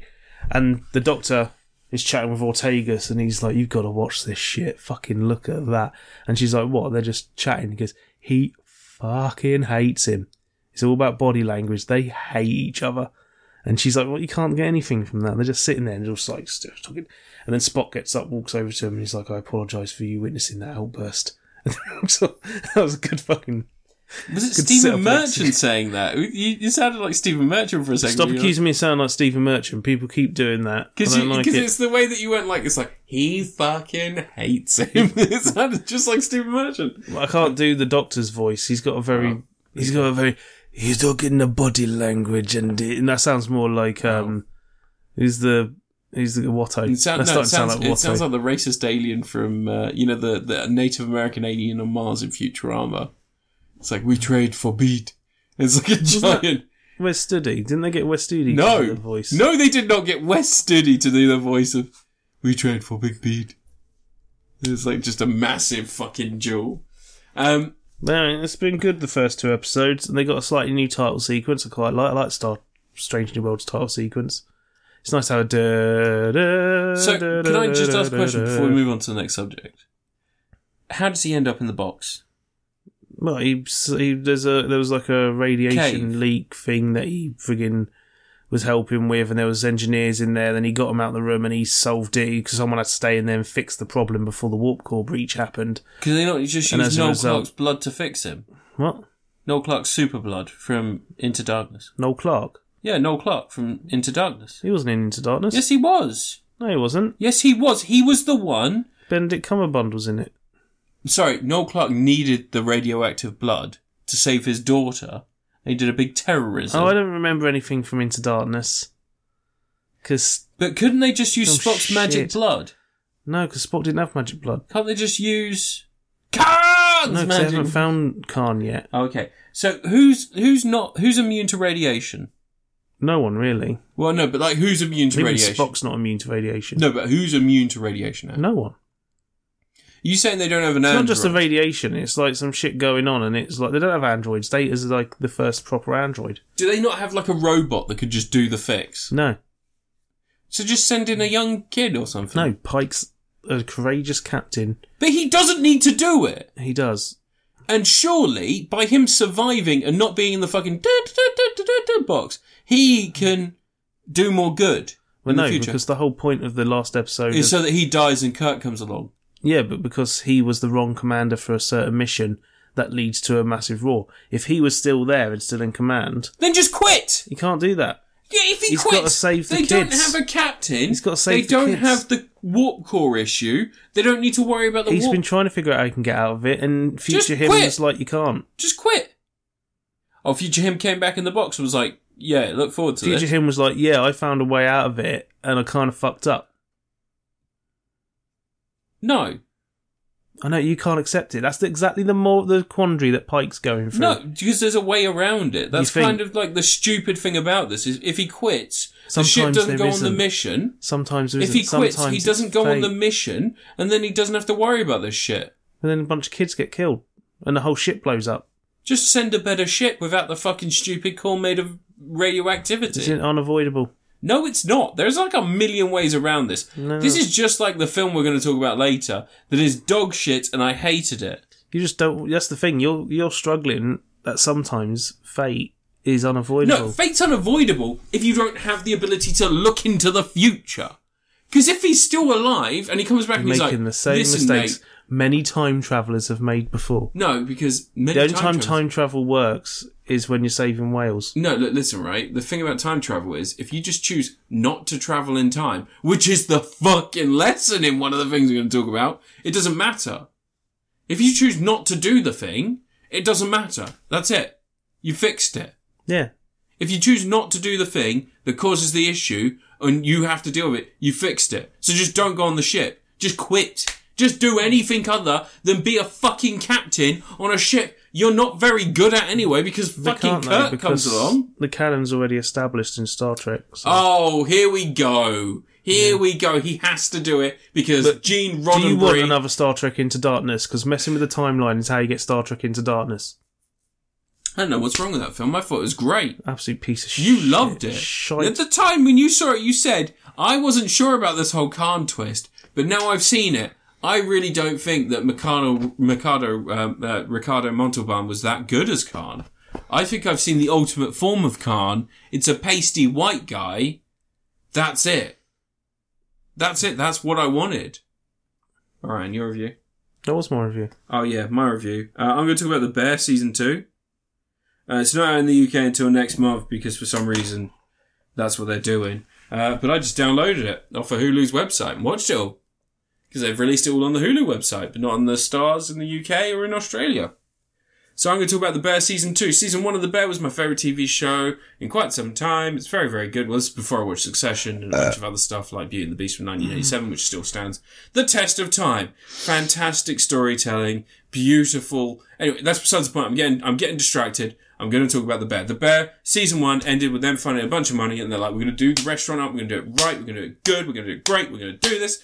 They do that. This season, they open up the world a little bit more. We've got a few more guest characters. Olivia Colman comes in. I know you like her. You spoke about her earlier. You said she has great body. You're very attracted to her. You come in your pants every time you see her. Well, don't watch The Bear Season 2 if you need those pants. I liked her in Peep Show. Dobby kind of took the attention away eventually because Dobby's just... I found Dobby quite irritating. I love Dobby. But I think I found Dobby irritating because Gerard was often involved in their storylines. I found Gerard. Fucking Gerard. Yeah, I found him really irritating. Do you remember when he died? Yeah. I'm sure he's fine, Dobby. Don't answer the call. Stay here with me, beautiful, lovely Dobby. Gerard died last night. Oh. I guess he really was sick then, wasn't he? Gerard's died. Bullshit! Anyway, sorry, so The Bear Season 2. So this season is very much about opening up the world and sort of, it's more of creating an actual restaurant rather than dealing with fighting fires and trying to keep everything running as best they could. This season is about expanding, building their repertoire, making them a better restaurant, making them a better, more functional restaurant. And there are just some spectacular episodes that are essentially just individual characters being taken out of the environment of this small kitchen in this claustrophobic area and being given a new environment to interact with and meeting new characters that somehow link to both the family that originally owned the bear, which was John Berthel. Wait, is the bear what? So the Bear, the first season is about a small takeaway restaurant. All right. That does like sandwiches and spaghetti. But is the bear the name of the restaurant? No, the bear is the nickname of the character. Oh, okay. The main character, whose brother, John Bernthal, killed himself and left this restaurant swimming in debt. Oliver Platt plays their uncle, and he essentially lent them a bunch of money and is now looking to collect. Oliver Platt from Ready to Rumble. Yes. Sweet. The King. Yeah. Great film. Mm. You love that movie. I mean, the performance... It's one of the best movies of all time, you said. You said, listen, if there's a better movie out there, I haven't seen it. I said, have you seen Dr. Zhivago? And he said, Dr. Zhivago who? I didn't watch AEW. I only watched WCW. Dr. Zhivago bullshit. The Iron Sheik died. How yeah, his last tweet was "fuck Hulk Hogan." I know. How fitting. Do you think he said that as he was dying? Do you think that's what he tweeted as he was dying? So anyway, The Bear Season 2. So you've got all the characters from the original season, and it's like them dealing with expanding this restaurant, becoming a fine dining experience, becoming something more than what they were before. And it's sort of the dream that our main character shared with his brother, played by John Bernthal, and how that dream's developing and how that's becoming something more than just a dream. It's becoming a reality for them. So when I say individual characters go on their own little journeys in this one, so much like in the first season, like you see characters develop using the skills they learned from the head chef that's been moved over to this small kitchen to run this place in the absence of his brother. And you find that he is now seeing their talents and helping them develop him. So one character gets sent to Copenhagen to go and work with the himbo kid from Guardians of the Galaxy Volume 3. What was his name? What's that guy's name? The himbo kid? The himbo kid, the gold kid. Oh, him. Adam Warlock. Yeah, what's his name? Adam Warlock. It's really convenient. He just upsets the name. So he plays a character who works in Copenhagen already in an established restaurant, and one character gets sent to him to learn how to be a better baker, a better cook, a better chef, a better dessert creator, and he does learn from this character, and this character says, I met someone who was better than me, and that made me strive to be a better person. And then another character is sent to a fine dining restaurant where it's very much like one of those exclusive clubs where they have a very long wait list and people basically save up all year to go to this fine dining experience. Why? You can just go to McDonald's. Shut up, Anne. So they send you one can person... eat anywhere. Look, they send one person to this restaurant so that they can learn how to be better organised, and they find they thrive in this place where people are, like, he doesn't understand it at first. He's doing menial tasks like polishing forks, and he can't understand why they spend so long polishing forks, why they're avoiding streaks and things like that. And the character just explicitly, like, flat out says, I fucking love doing this stupid shit, and you don't understand it because you don't understand where you are. Like, people come here to celebrate, like, anniversaries after 20 years. People save up so long to come here that they just about save up enough. Well, you got to not have any streaks on the forks, because have you ever met how pedantic asshole customers are? And I've not done yet. I've had my mates refuse to eat food from things because there's been a watermark on a friggin' fork. I know who you're talking about when it comes to this. Fucking Jesus Christ. But anyway, so like, and he explains. Water. But no, but he says in the situation, he says, Lake Placid. In the situation, he says, look, the reason that they save, the reason they come here is because they're expecting the best experience they could possibly ever have. And if you don't do this one simple thing, you are detracting from something, and they deserve this. They're paying for it. They deserve the best possible experience. And I will never, ever let them down, because that's what you're doing by not pulling your weight. And he's like, okay. And from there, he sort of straightens out. And Olivia Colman's in that episode. She's a chef, and she explains to him like, oh, your cousin asked me to let you come here because he says that you're a great people person, but you're not very good at organising. And he says, no, that's not what he did. He asked you for a favour, and he goes, no, it was never a favour. He just asked me to help you become more organised. You are great with people, and that's kind of the point of you being here. And he's like, oh, okay. And he like sort of gets it from there, and he understands what they're saying, and sort of changes his attitude and becomes a better person within the restaurant sort of environment because of that. He sort of flourishes. Like, he sees their organisation system and how they find out about stuff, and they're like, so we've got someone who does research on all of our customers before they come here. They check their social media posts, they check all the other stuff. We get allergy information, and they've got like a system that looks incredibly complicated where they've got the tickets for each table, but then they've also got a chart and it tells them allergies, when someone's expected, what they can and can't have, and all this other stuff. And it's just their way Does of anyone managing. change someone's allergy info so that they No, they assassinate someone? They have a live switch out. They were like, we've got a main today. The main has shellfish. We have a customer who has shellfish allergies. Can we supplement it for anything? And they're like, yeah, we can supplement it with this. Perfect. We'll do that. Table 16 at this time. Can we do that? Yep, fine. And like, they're actually so organized. It's like a military operation. And it's really cool to see. And then other customers are just sent off to like go learn how to be a sous chef and things like that. And it's just like, it's these tiny fragments of like little bits and pieces. And then you see them all connect later on, and you see how they came to be like sort of threads in this story of this restaurant becoming something else. And it's incredible. It's really good. This is the one who goes, you got a new job working with a big name chef, and then here's the big name chef, and it's Ray Fiennes from the menu. Well, like, there's none of that. Going to go work on his island. I can't wait. It's none of that, luckily. Oh. But one of the things that really comes into it is you see where sort of the chaos and the from and like sort of the lifeblood of this whole thing about cooking comes from. And it's from a episode that is just a New Year's dinner. Oh no, sorry, it's like their Thanksgiving dinner. And the mum played by Jamie Lee Fox. Jamie Lee Fox? No, that's not who I'm thinking of. If I had a stroke or something, Halloween. Jamie Lee Curtis. Sorry. Daughter of Richard Curtis. Yes. Jamie Lee Curtis plays the mother of the family. John Bernthald's also in that episode again. But he died. Yeah, because it's set in the past. Oh. So it's the entire family getting together to do this, to have this Thanksgiving dinner. John Mulaney plays a character in there. Sarah Paulson plays their sister. You got Matty Nathanson, who's obviously like a big foodie person in the US. He plays like their cousin, and he's there with his brother. And there's a great scene in which John Mulaney is like, so what have you guys been up to? And it's like, oh, bro, you'll never believe the system we've got going. How would you like to invest $500 in our new business and get potentially $1,500 in the next 3 months? And John Mulaney is like, and it's like, bro, it is guaranteed money. It's like, John Mulaney? Yeah. He cheated on his wife. Because he was a and cokehead. left her suicidal. Because he's a cokehead. Yeah. Yeah. Like a super drug addict. Yeah. Yeah. Like not even like a human being drug addict, like a drug taking machine. Yeah. Fucking psychopath level of drug taking. Yes, that person, Ant. We don't like him, I think. I think a lot of people don't like him. I'm not praising him as a person or a human being. I'm praising an interaction the character's having in a TV show You didn't get a tattoo of his face on. No.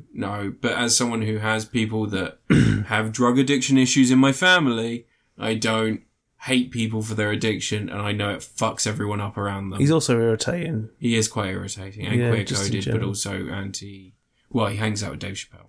Yeah. But as someone who has people in his family who have issues with drugs, and I've seen the destruction it does to a family, I do not hold drug addicts to the same standard I hold people that do not suffer from an addiction. I apologise. I understand that hanging out with TERFs is a separate issue, but I am not praising him as a human being. I am praising an interaction he has with Matty Nathanson, who is actually the funny part of this scene. But anyway. It'd be funny if you got hit by a car. It would be. Anyway, so basically John Mulaney is talking to them, and they're trying to pitch him this business idea. And they finally, he goes, I will give you $500 just because I want to know what you're going to do with this. And they're like, okay, he's in. We've got the $500. They're like, have you heard of baseball cards?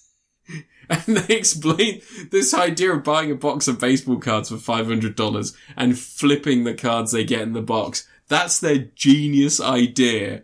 And John Mulaney's like, yeah, I've agreed to give you the money. All I ask is that you give me an update every week. And they're like, yeah, smart. That's inventory.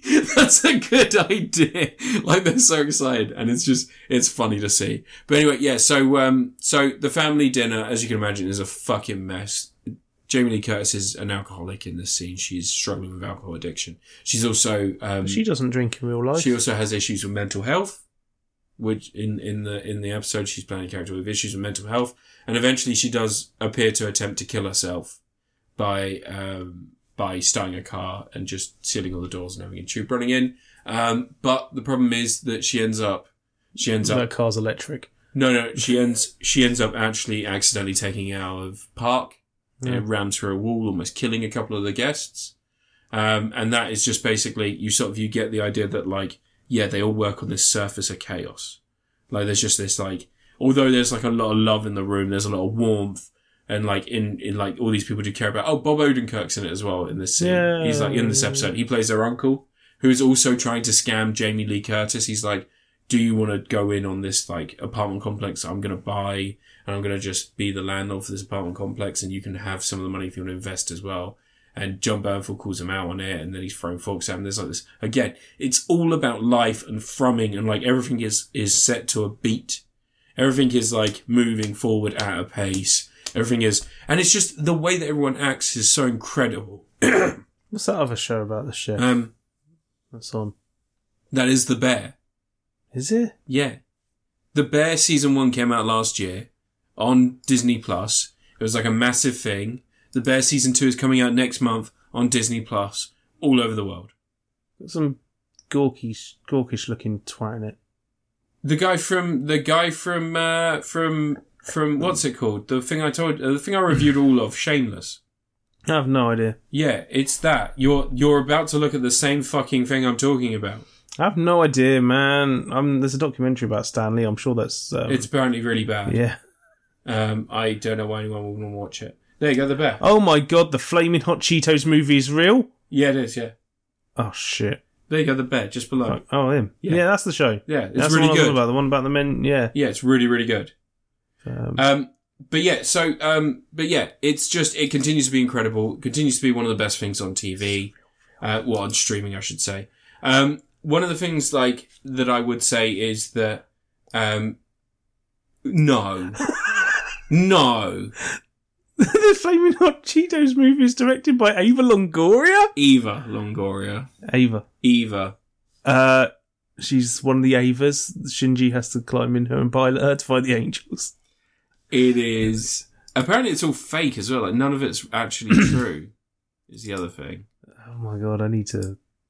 That's a real film. That's a real film. Tonight now, aren't you? That's a real film. But yeah, The Bear season 2. One of the things I will say is the episode involving the family, the final episode, like, they really fucked me up emotionally. It's, like, difficult to watch that shit. Because it is, again, the underlying is that these are destructive people, like, just barely holding their shit together. And seeing people, firstly, again, John Bernthal, incredible performance from him. He plays someone who's struggling with drug addiction, struggling with Does he do that issues. Thing when he sort of shakes his head a bit and talks downwards. No, he does that a lot. It's not like that sort of performance. Stuff. It's not like that sort of performance. Yeah. Where he does the wide eyes and he's like, yeah. He does it in Punisher. He does it in Baby Driver and Walking Dead. It's not that kind of performance. It is a lot of like John Bernthal. He is, like I said, he is just there is a scene between him and the main character where they are in a very small cupboard. The main character just basically shows him. He's like, yeah, I've been working in the restaurant. They've got a star, and like, it's really good. But I can't wait to come back and like work with you. That's why I'm back, right? Like, Copenhagen was amazing because you find out he did a similar thing, worked at a restaurant in Copenhagen, sort of to fine tune his craft. And he's talking to John Bernthal. He's like, when you're out there, I was living on a boat. I'm pretty sure I was feeding an imaginary cat. But like, one of the things that like the guy showed me and the guy told me was like, have vision, have a dream, have an idea of what you want to do, and then present it to the world in your food. And he goes, but my vision is this. And he has like pictures of what he wants the building to look like and how they're going to renovate this restaurant. And John Bernthal's like, oh, that's amazing, man. Like, yeah, we're going to do that. And he's like, he's actually like, just like, he is like, yeah, he wants to do that. You can see he wants to do that. And like, and then as soon as his brother steps away, he just fits of tears, like he's biting his hand, trying not to make any noise. He starts slapping himself in the face, and he's like, because he either knows he's massively in debt, or he knows that like he can't stick it out. Like his mental health is just destroying him. The drugs and everything else that he's doing are destroying him, and he just like, it's seeing that the two sides of his nature, like this warm, incredible person, and then when the mental health takes over, it's this violent reaction bubbling below the surface, barely contained. And like, sometimes he strikes out other people, like he does with Bob Odenkirk, and sometimes he just wants to punish himself for giving someone else hope. And like, the most incredible thing is when the main character comes back and he just sees the cupboard empty, his brother's not there anymore, almost like a reflection of what he's expecting to be part of, and it's like, it's literally just like a pantry. You know, like the door's just open on a pantry, you can see tin goods. Just such a perfect little scene to have like that weirdly intimate, but also like hopeful conversation surrounded by food. Like, that's both their passions. They can see it there. It's like, what kind of food? It's mostly tin stuff, dude. Like a pantry. You know what a pantry is, right?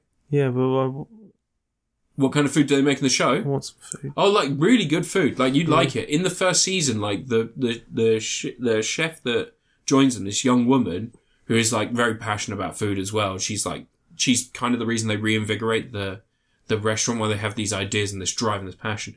But she comes up with like a Coca-Cola barbecue like glazed short rib. Oh yeah, you with, can like, do Coca-Cola rice. Yeah. And it looks like incredible. Like the food in this, it is like a lot of the food stuff. It does look like they do fancy food as well as like just junk food. And one of the really cool feats. Tyler's bullshit. Yeah, one of the really interesting things about the film itself, the series itself, is that apparently it's like quite good at portraying what it's like to work in a kitchen. Like, they drink out of like ad hoc containers. They don't have like cups and stuff. They have like stock pots. They just put water in and drink out of stock pots rather than have like containers, because that's easier. It's something that they have bulk of. And like things like when they go home, they don't try and cook elaborate meals. Like, a lot of them just eat shit food when they're at home, because they're just like, it's just like fuel to get to the next day. So like, you see a lot of like the main characters, like these people eating like cereal for dinner and shit like that, just trying to like fuel their bodies for the next day. Because you spend the whole day tasting and eating the food you're cooking to make sure it's right. And then when you get home, you're like, I can't be fucked to cook. I just have like cereal and stuff like that. But yeah, just an incredibly solid second season. I didn't really know how they could improve the first season, but this, like, again, it's all of those natural dialogue moments and like the interesting, and like, again, as I say, although John Bernthal is, you know, a victim of his own mental health, a victim of like drug addiction, things like that, he's not treated as a lesser character. He's treated as like still this impactful person. And like, people don't talk about him with negative emotions. Even though they have negative experiences, it's so well crafted in a way that means that they have things to say about what he did and the way he did things. But when they talk about him, like, as the Punisher. Yeah. When they talk about him, like, there's like a reverence to him. It's almost like, it's not an art from the artist thing, because he didn't commit crime so much as he was just a drug addict. Like, he was a victim of the society and the, you know, victim of everything else around them. But at the same time, like, he did kill himself. Like, he did something, he took his life away from them, and he was so important to all of them. It's so difficult for them to reconcile those two things. And like, I think the third season may be the last season for this. And I can imagine that that's going to be, if the restaurant is successful, it'll be very much them trying to decide whether or not they want to keep going for this person who's no longer around, or if they want to sell it, or if they want to franchise it, or if they even want to be there anymore, what that looks like. There's also going to be some sort of conflict with the younger chef woman who came in the first season. She arrived into the scene and just joined them. She isn't an owner of any of it. She doesn't receive any sort of like dividends from being there as part of it, whereas all of the money, she gets paid as an employee, but she's putting a lot of hours in, she's putting a lot of work in to develop it, and she's not really a part owner. And I think that would be so easily rectified with just her talking to the main character. But the problem is that he's struggling with his own mental health. He's struggling with his own presence at the restaurant. He's also in a new relationship in this series, and it's a relationship that he's always wanted to be in. He's had a crush on this girl for a long period of time, and like, he's finally in a place where he can breathe and sort of take this chance to meet her. But then as soon as the restaurant starts again, as soon as the renovations are done, he's not going to have that time anymore. And he's like sort of struggling with that idea as well. And it's just all incredible. And like, the last episode is very much like, it's very on the nose, the way that they present the idea of him being trapped. He gets caught in a walk-in freezer for like the first opening of the restaurant. So they basically have to like work through the evening with a man down. And he's just like, his mental health is crashing. Did no one go in the freezer the whole evening? No, the door breaks. He's like literally trapped in there. Like, so basically the whole season they're talking about, we need to get the freezer fixed. The walk-in's fucked. And he keeps trying to ring a guy called Tony. It turns out the guy's name is Teddy, but then someone also thinks it's Tim. And it's like, the way that John Bernthal managed the restaurant wasn't so much as like, he actually had these connections. He just had like scattershot notes everywhere that people had to interpret when he was gone. So he has like a phone book of all these people, and like, he's like, I think that's a Tony. Oh, I've got to ring about getting the fridge fixed. And then just like, everyone keeps getting distracted. It's really interesting. Like, it's incredible. Like, everyone in it is incredible. It is. What he needs to do is gets in there and then he sends his spirit out to possess someone else. Yeah, like in The Frighteners. Yeah. One of the best things is in the last episode, there's a particular like member of the staff. They're like, "Where is Zach? Zach's gone missing." And like, and at the end of the episode, the guy who went to Copenhagen, the guy who creates the desserts, he goes outside and he goes, I don't know, I've got good news or bad news. I don't know what the news is. I just went out there and caught Zach smoking crack in the alley. Can I fire him? And she's like, oh yeah, you can fire him. And it's like, yeah, one of the weird things he said was it makes him a better chef. And she goes, you know what? He did cut the shit out of those carrots. It's like, I'm going to fire him. She's like, yeah, you fire him. And he goes out and fires him. And as I was watching, I was like, I was wondering, like, I was just thinking to myself, I wonder how good he'd have to cut those carrots for them to forget the crack thing. But yeah, the bear, it's Tom Atkins. But for this episode, my highest review is going to be Treat Williams, obviously in honor of Treat Williams from Deep Rising, Dead Heat. Two fantastic movies. It's going to be embarrassing if Tom Atkins dies. If Tom Atkins dies, then it's just Tom Atkins again next week. Yeah. It's only this episode, but I'm going to say my highest accolade is a Treat Williams. Just incredible episode. Incredible season of TV.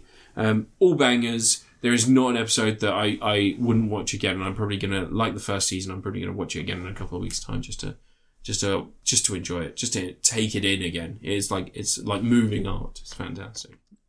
Your review, a TV show, video, film is like moving art. Comic books, they're like static art. Anyway, I haven't got anything to review, so I guess that's the end of... Shut the fuck up and review The Flash. The Flash. I didn't watch the new series of The Flash, though. Shut the fuck up and review the Flash. New Batman movie came out. The Flash. A new Ghostbusters movie came out, and guess what? They did it again! The Flash. I mean, it's fine. I've seen way worse. Way worse. You can't even pretend you haven't seen way worse. Even in just DC movie. Oh yeah, no, like, it's... I had a customer ask me if they're going to make a new Catwoman film. If they're going to make a sequel to Catwoman and Green Lantern. Anyway, The Flash. The story-wise and stuff, it's Flashpoint, but done as like, I mean, as haphazardly as you could make a Flashpoint movie as your first movie about the Flash in a DC comic book universe that isn't really properly ever been established correctly, which is it's just a scattershot mess of random stuff.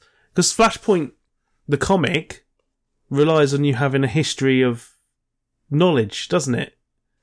So they couldn't really do the Thomas Wayne thing in this. They wanted to bring back... Because the Flash travels back in time to stop his mum from being murdered. He puts the tomatoes in a tray, in a shopping cart. So she doesn't have to send the husband out. I have a question for who's you. now played by Billy Crudup. No, he's not. Ron Livingston. Ron Livingston, instead of Billy Crudup. Yeah. Yeah. Because Billy Crudup got married to Naomi Watts. I think it would have been funny if he was played by Billy Crudup at the start, and then after the time travel, it was Ron Livingston. So I have a question for you, quick. Just with regards to the time travel. I know traditionally in Flashpoint it's the Reverse Flash who kills his mum.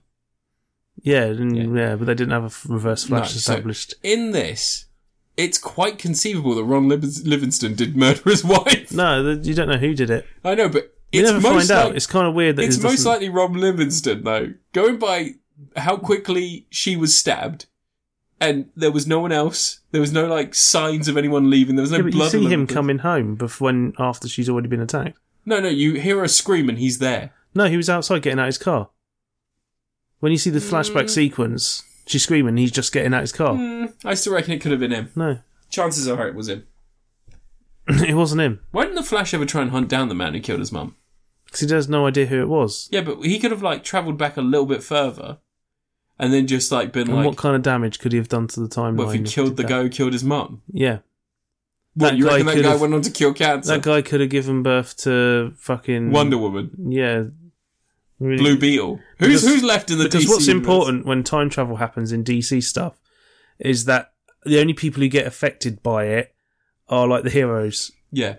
Do you remember when they did the Flashpoint thing in the TV series and it lasted just one episode? Yeah. And the big change was Diggle's daughter became a son, or his son became a daughter, or whatever.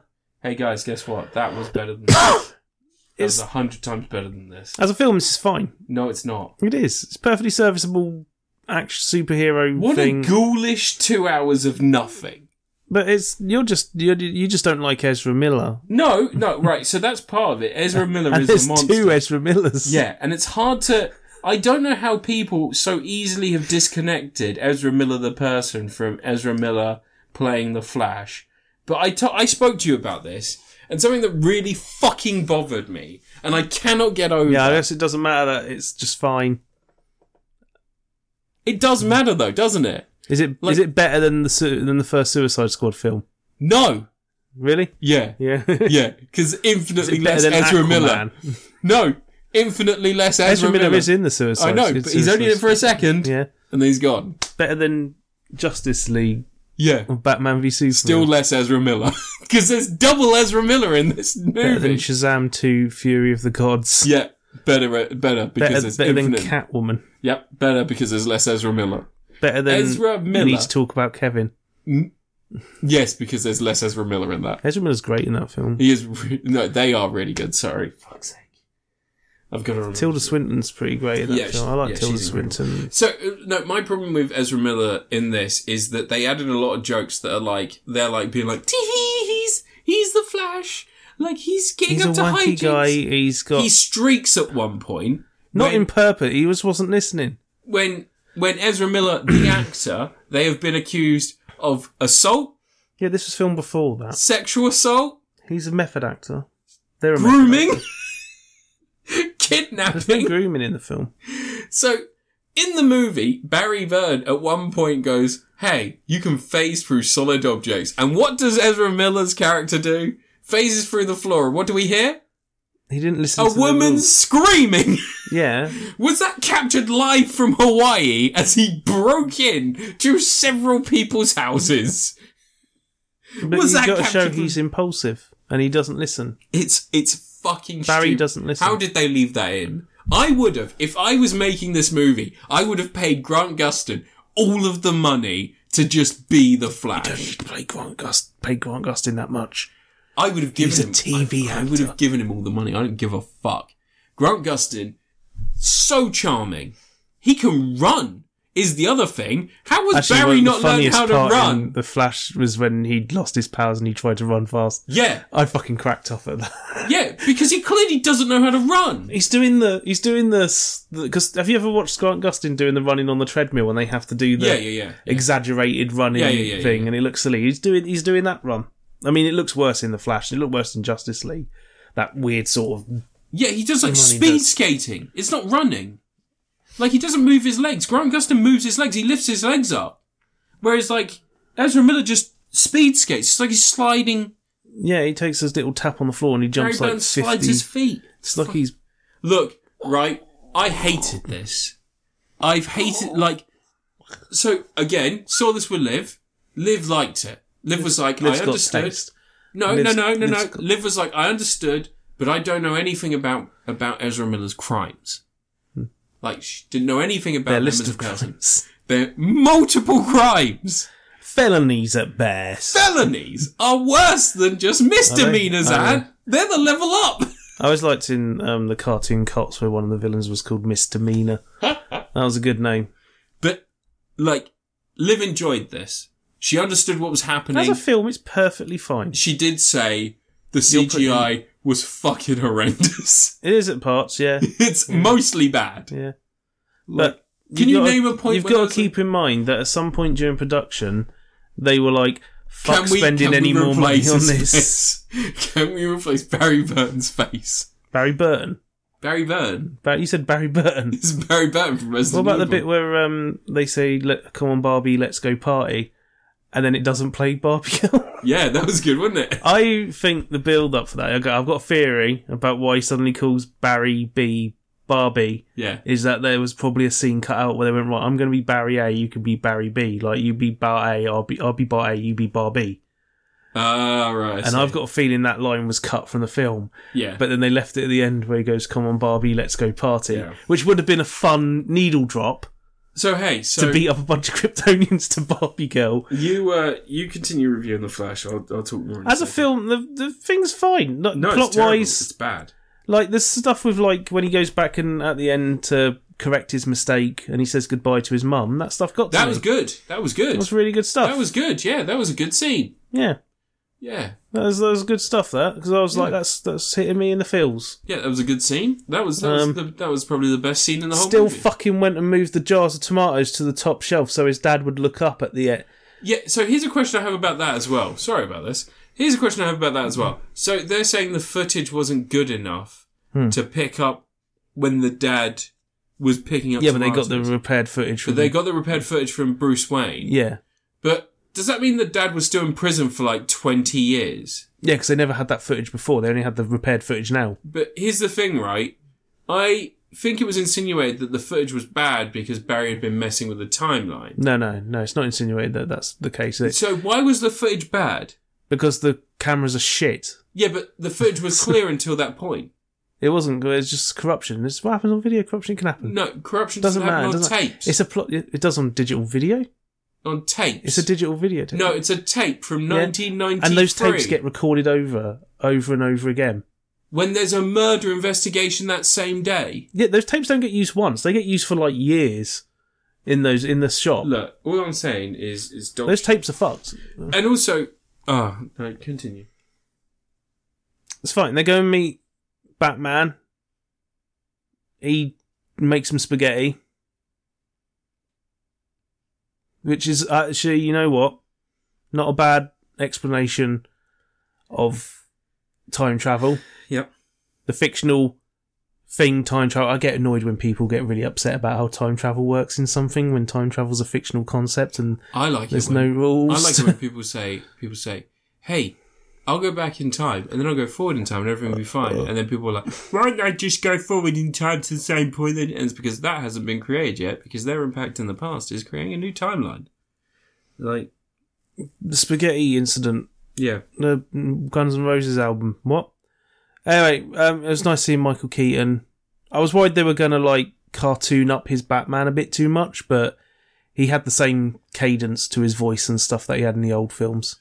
Yeah, because that's the thing with the way Keaton's Batman talks. He says short, disjointed sentences. he rarely says more than like 4 words at a time. So if he has to say more than 4 words, he breaks it up and all this. And they kept that. They kept his inability to explain something clearly. Communication, eh? If only they could stop and talk about what's happening in the infinite amount of time they have between him going back. It doesn't matter because it's already fucked. No, but like, here's the thing that oh my god, it's not really. They can't fucked. talk though because one of the Barrys is already fucked. No, so Barbie's already gone. Look. And even if he had figured out, okay, maybe I should take some time, the other Barbie still exists. Bar C. And listen, they go back in time. They go to a place, a speed dome, where they have infinite amounts of time to speak. Yeah. At no point does Barry A, stop and go, hey, we can actually beat these things if we work together. And Barbie goes, okay, let's work out a plan. But Barbie wasn't going to listen. You don't know that. Because he's impulsive, and that's the point. You don't know that because they didn't talk. Because he's too young, and he's been brought into this too soon. He wasn't ready for this. They find out that they can hurt the Kryptonians using the Kryptonian metal. Yeah? I mean, they just hit him a lot anyway. No, but they find that out, I thought they were going to pull their masks off, because that was the whole thing in Man of Steel, wasn't it? They find out that they can use the Kryptonian stuff to kill them. Right? Yeah. And the Kryptonians are depowered because they haven't experienced Earth's atmosphere yet. Which is a plot point of Man of Steel. Yeah. So they are weaker in their current moment. So Barry A and Barry B could just run around, stabbing them in the neck with that bit of metal they've got. Jobs are good.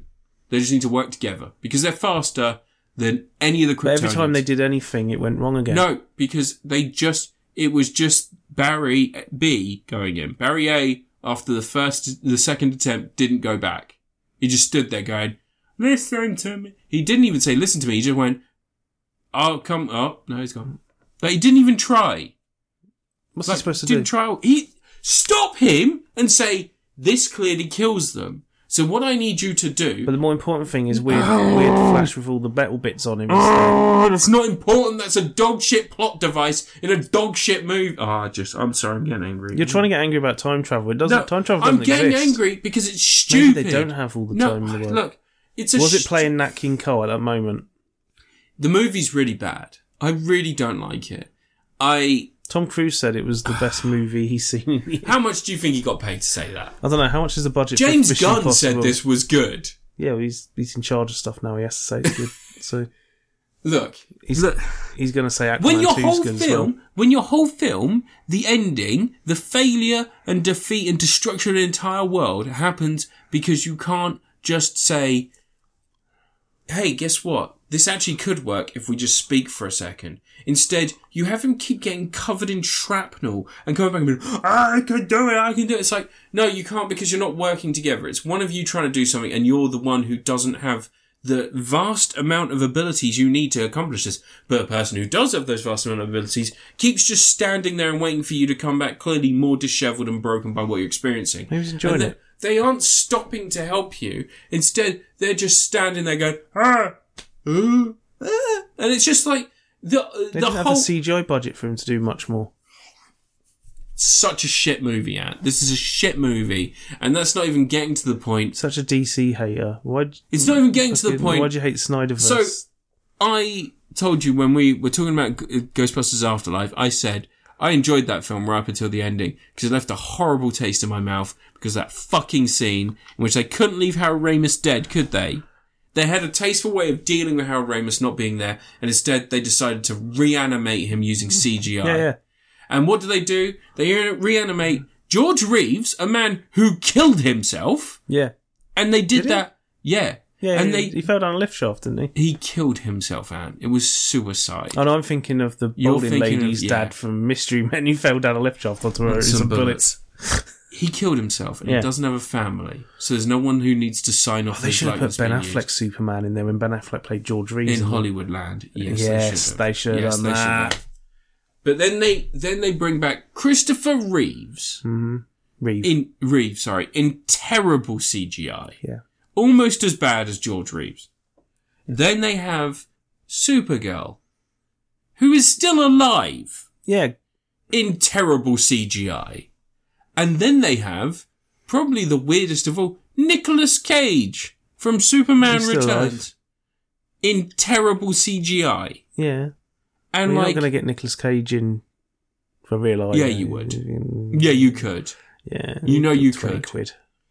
Like, Adam West gets computer generated as well. Yeah, that was another thing. Yeah. Adam West is brought back. Another person who died. Like, stop it! Like, they didn't need to do this. What was the point of that? To show you other multiverses. They did that. That thing. Do you remember they did that in the Infinite Crisis as well? Yeah, where they had it kept cutting to characters just standing. That was better. I hate that though. But that was better. Yeah, it's still bad. They're both bad. I hate that when it's like you're showing all these characters looking at a universe-ending event and they just stand there. Yeah, I don't. That stuff annoys me. No end. It's just dog shit. It was gross and horrendous and like the Ezra Miller thing. Maybe I could get past it if they didn't have all the jokes that so clearly blindly didn't consider the ramifications of having a criminal do those acts in a film in a way that's meant to be comedic. Maybe that's what it was. But when you reanimate... Why do 2 DC films start off with someone waiting for a sandwich to be made? When you reanimate people... Birds of Prey was good. In ghoulish CGI. Yeah, Birds of Prey is probably one of the best DC films ever made. When you reanimate ghoulish shit like this, like it just... And it's soulless, and the whole film is fucking pointless. Like, it's so pointless, and so shit, and so... Don't worry, because George Clooney's Batman now. Ah! Like, here's the thing, right? Here's the thing. If the impetus... like, the finale of your... The Thing's a Marvel character. If the end of your film can be resolved by 2 people saying, hey, we've got into this twice now without a plan, and everyone dies... So in our little speed bubble, let's have a chat about how we're going to do this. That's all you need to fucking do. And then if they do that, if they go at it with a plan and then they fail and Barry's like watching his friend self-destruct. Like he just sees him like go, no, we can keep doing this. Come with me, come with me. And he's like, I'm not coming because we can't save them. That makes sense. But for him to just be like, duh. And he's like, Barry, we can do it, I'm gonna keep doing it. And he's like, and he's like, oh, we can do it, just come with me. He just stands there, making stupid fucking faces and making no effort. It's the dumbest shit, Anne. It's the worst shit. Oh, don't even get me started about this. He puts a baby in a microwave. This is someone who groomed a teenager. What are you supposed to do when there's flames shooting towards a baby? Move the baby! You can't do it all at once. You don't need to put a baby in a microwave. Do not ever put a baby in a microwave. It's not switched on. It's not plugged in. It doesn't matter. You don't put a baby in a microwave. I mean, it's the right size. It's a stop coffin. Fire. It's a baby coffin. This is a man... Not a man, sorry. I like the baby sequence at the start. It looks terrifying. They all look terrifying. I thought it was really funny when he stopped and he's looking at everything and then he just points and you think, oh, okay, he's got his plan. And he just runs straight to the vending machine. Oh, and then you have to watch him deep for a fucking taco. Yeah. It's just a dog shit movie. Should have got his sandwich. Ezra Miller is a monster. They have committed multiple crimes, including grooming and shit like that, and they should not be in a film where they are inserting babies in microwaves, sexually assaulting women by phasing through the floor, presenting themselves entirely nude in front of a bunch of people, as they cause a massive power outage in Gotham City, which, by the way, has definitely killed more babies than he saved at the beginning of the film.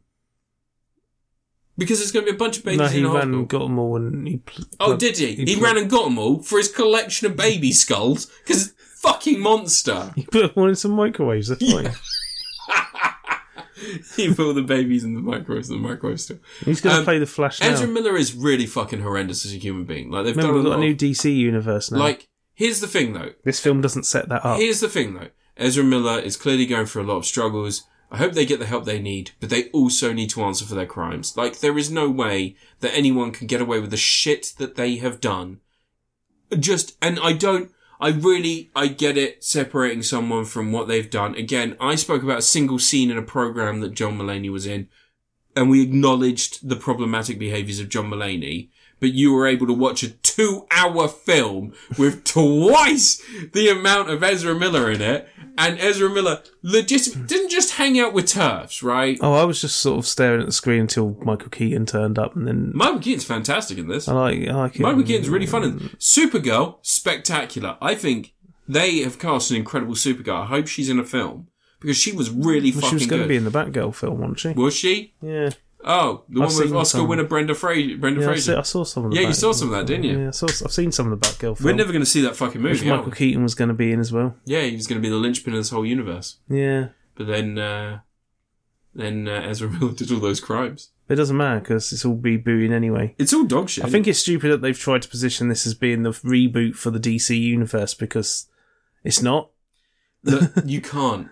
Even the Flash can't outrun the number of They're saying crimes. Blue Beetle's going to be part Blue Beetle's of the the first DC superhero thing. Yeah, but I'm waiting for that to have a cameo from, like, Black Adam or something.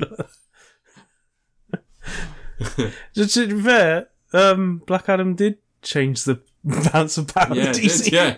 Yeah, it did. Yeah. Do you know that was a massive flop?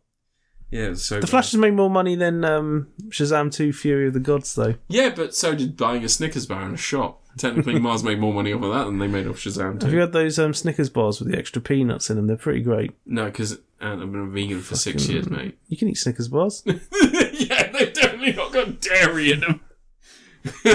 Take a bite, it's like, oh, we've got a better hoof. If there's enough peanut in there, it neutralises the milk. Is that what lactose intolerant people have to understand? Yeah. They can only have Snickers if they don't have a nut allergy. Why do you hate lactose so much?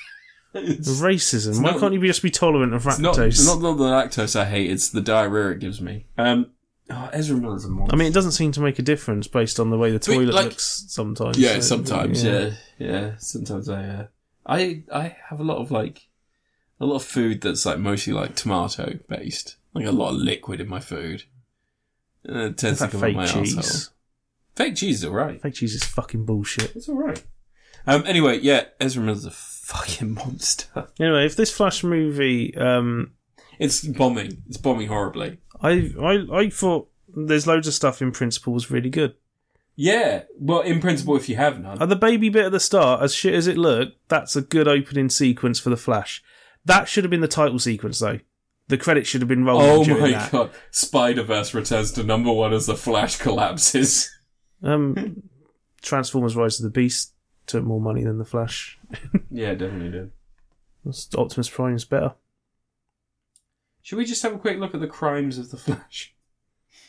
Well, Grant Gustin, he hasn't committed any crimes as far as I know. Why did they not just get Grant Gustin in this? Like, I really... The fact that the series just finished. Yeah. Do you remember they announced the Flash film and the casting of Ezra Miller just when the Flash started, the TV series? Just as it started. And it was like they were doing it to distract. I honestly think, the TV shows are kind of sort of fell off a bit. I think that was all Warner Brothers movie. Miller was arrested after throwing a chair that hit a woman in the head at a Hawaii bar. Then in summer came accusations from parents that Miller was grooming their preteen child. In August, Miller was charged with burglary after breaking into a home in Vermont. That's not in Hawaii. He did it in Hawaii as well. Oh, they did it in Hawaii as well. Fuck's sake, I'm getting bad at this. Oh, God, it's just... Here we go. Controversies and arrests, a timeline. Well, I think... No, what you want is... The real thing is when you're on Wikipedia... Yeah. And you look at controversies and arrests, and there's a link to a separate page. Shall I have a look and see if there That's the real... That's when you know things are bad. Yeah, that's when things are It's like when you look at... what's the band that did the song Silver Machine? I got a silver machine. The one that Lemmy used to be in. Controversies and you look at their thing and it's got former band members and it links to a separate page to go through all like 70 odd band members. Okay, so initially it was just drug stuff. So marijuana in 2011. Yeah. Strangling incident on April 6th, 2020. A video surfaced, and I remember that where they strangled a woman to the ground. They're just having some fun. Yeah. Boys will be boys. spontaneous reaction spurred by a group of people. Hawaii incidents is a separate section. Miller had arrived on the island of Hawaii from March 7th through March 28th. Miller was subject of 10 calls to the police because of various minor incidents, such as filming people at gas stations, loitering on a restaurant sidewalk and arguing with people. Eventually, Miller was invited to live with a couple at a hostel in We're going to find out he's filming a sequel to While I'm Still Here. Yeah. After Miller allegedly became acquainted with them at a farmer's market. Miller was arrested in Hilo following what police said was a physical altercation with patrons after hurling obscenities at customers at a karaoke bar and was charged with disorderly conduct. Wait, what songs were they singing at the karaoke bar, though? Sweet Caroline. There might have been swear words in it. That's true. You know, you got to think about these things. You got to have the context. Miller claimed to have filmed the incident so the footage could later be used as NFT crypto art. Oh, God. Okay, yeah, lock him up. During their arrest, Miller said that they were being unlawfully prosecuted, and after members of the police misgendered them, accused the officers of intentionally committing a hate crime. 3 days later, the couple Miller was staying with at a hostel were granted temporary restraining orders against Miller after they allegedly threatened the couple and stole the wife's passport and husband's wallet. Ezra Miller doesn't need someone else's passport or wallet. They have a lot of money. According to the couple, the incident. No, you see, they, them is multiple, so they need multiple wallets and multiple The passports. allegation involved Miller barging into the couple's bedroom and threatening, "I will bury you and your slut wife." Soon after, Miller fled Hilo with a friend to stay in Volcano, Hawaii. The couple later dropped the restraining order on April 11th. April 19th, Miller was again taken into custody for second-degree assault. Mm-hmm. Oh my God. Oh, Miller was arrested 20 minutes after the stop during a traffic stop in Kau. Just hours after the second arrest, Miller pleaded no contact to the karaoke incident. In June 2020, the Standing Rock Sioux Tribal Court issued a temporary restraining order of protection against Miller on behalf of 18-year-old activist Takato Ionize. Her parents Chase Ionize and Sarah Jumping Eagle. What name was that? Tokata Ionize. Her parents Chase Ionize and Sarah Jumping Eagle. It's a Sioux tribe. Oh, right. I thought you were talking about some superheroes I've not heard of. Requested the court because knock those they names said down. of Miller use of violence, intimidation, threat of violence, fear, paranoia, delusions and drugs to hold sway over their child. The relationship between Miller and Ionize, which began in 2016 when Miller was age 23 and Ionize was age 12, also included Ionize flying to London in 2017 to visit Miller on the set of Eyes of the Crimes of Grindelwald. Jesus Christ. Oh, yeah, he was in Crimes of Grindelwald. And I'm looking at a dog drinking a baby Chino from Doggy Chino. Dog's going crazy. Oh, it's stuck in his nose. Harassment allegations. On June 16th, 2022, a mother... Oh, my God. Vermont farm incidents. Burglary charges. There's so much shit that they've been up to. Like, there is no way to separate out this person from what they have produced. That's the problem. And I know that, like, if you knew nothing about the crimes of Ezra Miller, which ironically could be the fourth film in the series of... the series of Fantastic Beasts. Fantastic Beasts, the crimes of Ezra Miller. Like, it's just too much. I can't. Like, that's the problem. And the fact that Warner Brothers and DC have tried to gloss over all this stuff and still produce this movie, instead of just doing any form of damage control. Of all the things not tax write-off, though. Like, just remove the jokes in which there is sexual assault, sexual violence, potential burglary, invasion of someone else's property. Just remove that shit. Just have it be a film. And don't have the jokes about him just randomly appearing in people's houses. Like, bad move to have Barry, the Flash, played by Ezra Miller, a known criminal. What about how much Iris West figured into? I hate this movie, Ant. I did not like it. I saw some people complaining that Batman didn't eject from the Batwing, and they're not paying attention because that is actually covered in the film. You see a shot of the Batwing's panel and the eject mechanism isn't working. It says eject mechanism failure. Yeah, when he drives into the plane. Yeah. Why didn't he just eject? I saw people complaining online because they've got the reading film literacy of an ape. Yeah. But yeah, just bad movie. Bad movie. Not enjoyed it at all. So you go in just planning to hate films. Yeah, that's what I did. I went into this planning to hate it. I went into this film planning to hate it. I went into this film expecting it to have the jokes it had that expressly link up to crimes committed by the star of the movie. And that's on me. That's on me. And I expected it's life imitating art. Man. I expected it to have a bad ending. And I expected it to be really pointless and to have like zero conflict resolution in an intelligent way. Looking forward to Aquaman 2. I expected it to be the worst thing I've seen in a very long time. I expected that. And that's why I spent 2 hours of my life watching it. Because I wanted it to be bad. Now, of course I fucking didn't. I wanted to go to the movies and enjoy a film. But I can't enjoy a film because someone who is a massive fucking, twat, a criminal, is in the lead role of this movie, somehow avoiding being charged with any of the crimes they have clearly committed. And I'm the crazy one. Still got time. Sometimes it takes a long time to... I'm the crazy one for having issues with this, am I? And they fucking revived people from the dead using CGI in the worst possible way ever. And stuck babies in microwaves. And fucking just... Whomst amongst us. Whomst amongst us. So you're looking forward to see Jean Dubarry. What is that? Ezra Miller's next film? No, it's Johnny Depp's new film. No, I will not. Same issue with Johnny Depp, guys. If you like Johnny Depp, fine, whatever. He's a cunt. He's just an abusive cunt. I don't care if Amber Heard's also an abusive cunt.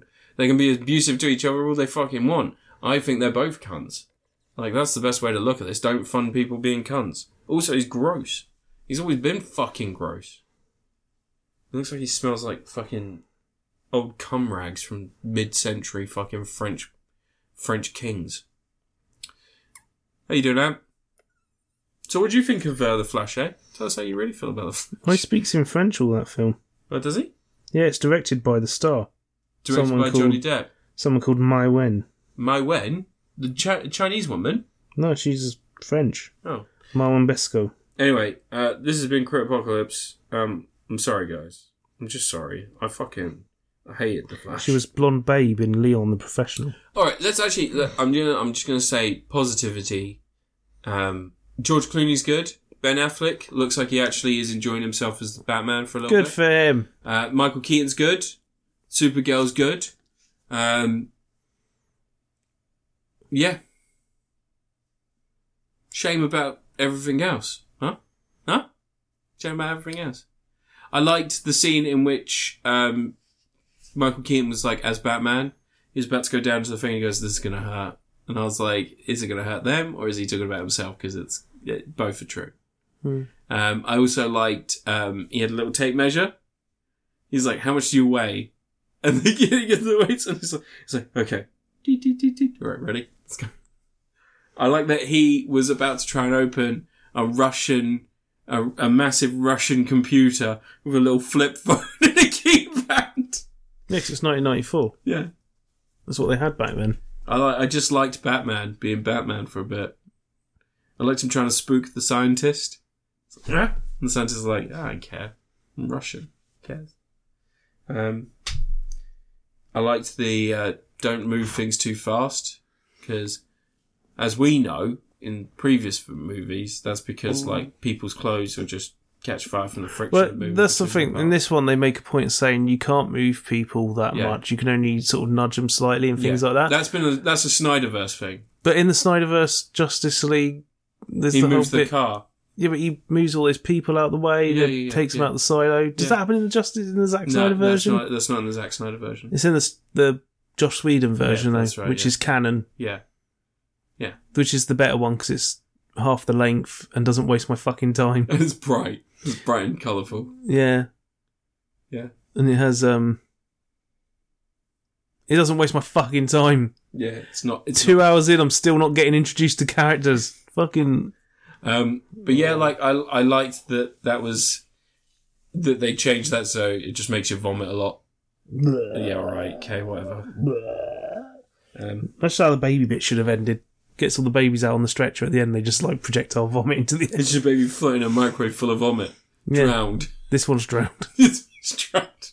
I saved the babies, but not this one. This one drowned. Anyway, Flash out. I don't hate people for liking this movie. I think that, like, your patience for it will vary based on how familiar you are with The Crimes of Ezra Miller, the fourth Fantastic Beasts movie.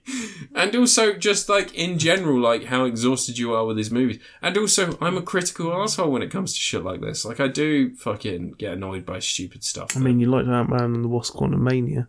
Yeah. I thought it was fine.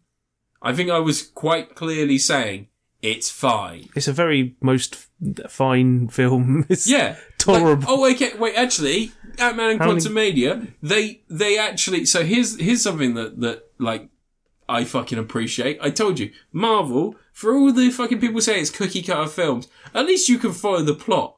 Like, they're like, we're going here, we're doing this, we're getting that done. Here it is. The plot of Ant-Man and Wasp: Quantumania was how quick can we get onto the volume set so we can get everyone locked into one COVID-safe location for filming. That, baby. As quick as possible. That. I'm actually not convinced the house at the start that you see isn't the volume set either. Where they're having the cake? When they're inside the house. Yeah, I've got a feeling they digitally did the walls. Hey, look, at least the jokes work in that. Like, I liked the psychic guy in Ant-Man and the Wasp: Quantumania. Yeah. Whereas, like, the guy's like, I'll never tell you the code. And he's like, the code's 12685. Like, I like that shit. Like, yeah, there you go. You've used it. And also, like, they resolve conflict. Like the buff lady. They resolve conflict by talking. Like, they actually go like, hey, you know, you don't have to be his little butt buddy. You don't have to be Kang's little fucking servant. And Cross is like, yeah, I don't. And he dies. Like, well. It's one of the Avengers. Yeah, I'm one of the Avengers. And then the creepy hand. I do like that they know what they're doing. Like, with this, like, half the plot could be cut out. Half the scenes could be removed. You don't even need two Barrys. Like, that's the funny thing is, like, if you just knocked out the younger Barry, he could have done it. Put him in a microwave. Yeah, just put him in a microwave. Like, that's the funny thing is, if you remove one of the two lead characters... Wait, I need to get rid of this Barry. So he travels back in time and punches his mum in the gut when she's pregnant. As I sit on a chair, a little coat hanger's poking up at him. Aborts baby. So he can have his mum all to himself. He's like, am I a train? Because I'm shouting, all aboard! That's what he could have done. You know what? That's what Ezra Miller would have done. Yeah. That's commitment to the role. No, it's just... It's, like I said, it's like, it's fine to like this shit. Like, it's fine to enjoy this. And I'm sure there are people out there that loved it. But the problem is that just, it's the sum of its parts for me. And the parts are just fucking rancid remains revitalized through bad CGI. It's just, I can't watch it and not have a bad taste in my mouth. And like, I love that people can. I appreciate that people can. And I think it's good that they can. I just think that, you know, art is subjective and it's difficult to... I'll subject you to something in a minute. It's difficult to separate people from what they've done in real life sometimes. What if they made a Flash film that was just like a fun Flash adventure where he deals with Flash stuff? How many women is he going to sexually assault? I don't know, but they could have just done a Grant Gustin...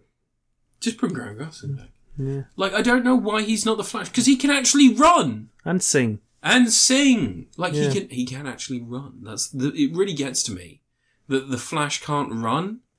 Like, you've got a character who goes at that fast. Speed, it's not really running, is it? You know, it's... But he's propelling himself through the motion of landing his feet on the ground. Technically, he should barely make contact with the ground at the speed he's going. It should be more like a glide over the surface. Are you trying to defend the dog shit running? It's very difficult to do running at high speed. Yeah, but you realise that... Remember when Aaron Taylor-Johnson was... Wait, if Craven is part of the MCU, Aaron Taylor-Johnson's played two characters in the MCU. Nah, he's going to get Craven Vision. Yeah. The series. And then the other Craven will come back. But it'll be played by the guy who played Quicksilver. Evan Peters. Yeah. Yeah? Yeah. What happened to his Russian accent? Why is Craven not got a Russian accent? Didn't see that coming, did you? Ah! But yeah, Aaron Taylor-Johnson's now two Marvels. Well, he's dead. One. Quicksilver could... He got radioactive lion blood in his eyes. Yeah. And now he's a lion man. Yeah. I'd be lying if I wasn't intrigued. If I said I wasn't intrigued. Look, I told you. It just... I don't besmirch anyone for liking this. I don't think anyone should be judged for liking a piece of art. I think that I can't like this because I have a bad taste.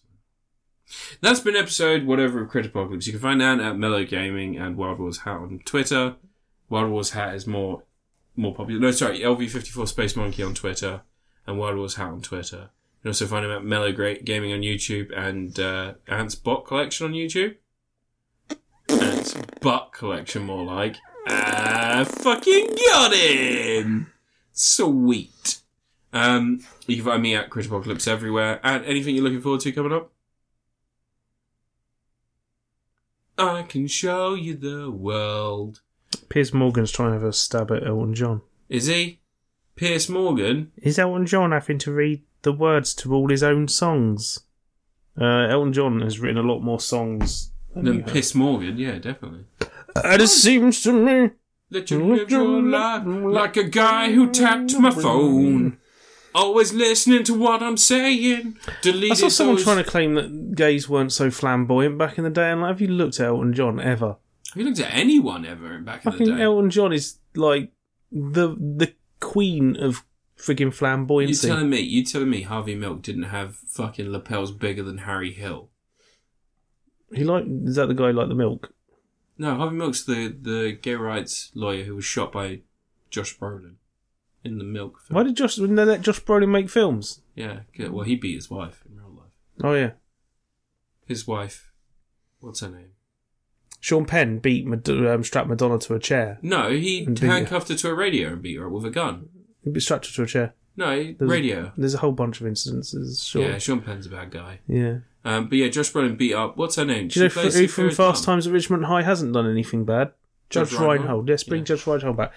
But he's only been in one Spielberg film, hasn't he? Which one? He was in Gremlins, produced by Spielberg. That's not a Spielberg film. He was produced by... Zemeckis. He wasn't in Gremlins 2. Zemeckis. I watched Gremlins 2 for a while. I should watch Gremlins 2. I've watched Gremlins 2 more than I've watched Gremlins 1, because Gremlins 2 is more insane. I'm going to watch Gremlins 2. Hey. You just put two words together. You did not think. You had the mind of a child. You just put those two words together and you just said them out loud. And I love it, and we're going to make it. It's in the movie. None of those things are going to... Vegetable gremlin. Spider gremlin. Are you talking about a bat gremlin? Are you talking about a gremlin that ingests the DNA of a bat in an experimental operation and flies through the window and leaves a symbol, like the bat symbol in the window? That is in the movie. Say goodbye to the... Bye, everyone. Boris Johnson is now a proven liar in court. That was funny. That was fucking funny. On his birthday. Only 7 people voted I know. A bunch of people abstained because they're fucking cowards. Rishi Sunak continues to... They made such a big fuss about the ones who abstained, but it still wouldn't have... No, it would not have changed the result. Would not have changed the result because he is a liar. People don't seem to realise that. Donald Trump is going to prison. Probably not. Andrew Tate's going to prison? Probably, yeah. Andrew Tate's a rapist, child molester? I don't know about the child molester. He fucked a minor. Oh, okay. Yeah, like, he's on record saying he fucked a 16-year-old. And when he's telling the story, like, everybody's been defending him by saying, hey, 16's the legal age in the UK. When he tells the story, he gives her an accent that doesn't sound like she's from the UK. So I wonder how much that's going to stand up in court. Yeah, so he's going to prison. I hope he fucking dies. He's a cunt. Him and his brother. Fucking hope they rot. Pair of fucking sex trafficking cunts. And I hope Ezra Miller gets... Though. No. From Luton, his dad was an abusive arsehole. His dad was rich. No, his dad's not rich. They are, they're rich. His dad was like rich family. Really? Yeah. No, they grew up in fucking Luton. I've seen the house they grew up in. It's dog shit. Really? Yeah, I'm sure they are. No, he made all his money from fucking sex trafficking. And the mob. So how do I make this sex trafficking money? Well, you have to get a bunch of women to fall in love with you and take their passports, make sure they can't go home, make them sit on a camel. Can I just have the money? No. Yeah, so he's fucked. That's good. And I hope Ezra Miller gets the help they need. What if I targeted billionaires? I hope they also sort of, again, I want them to actually be held accountable for what they've done. Fuck you, Anne! I didn't do anything. Yeah, well. Bye. Bye, everyone.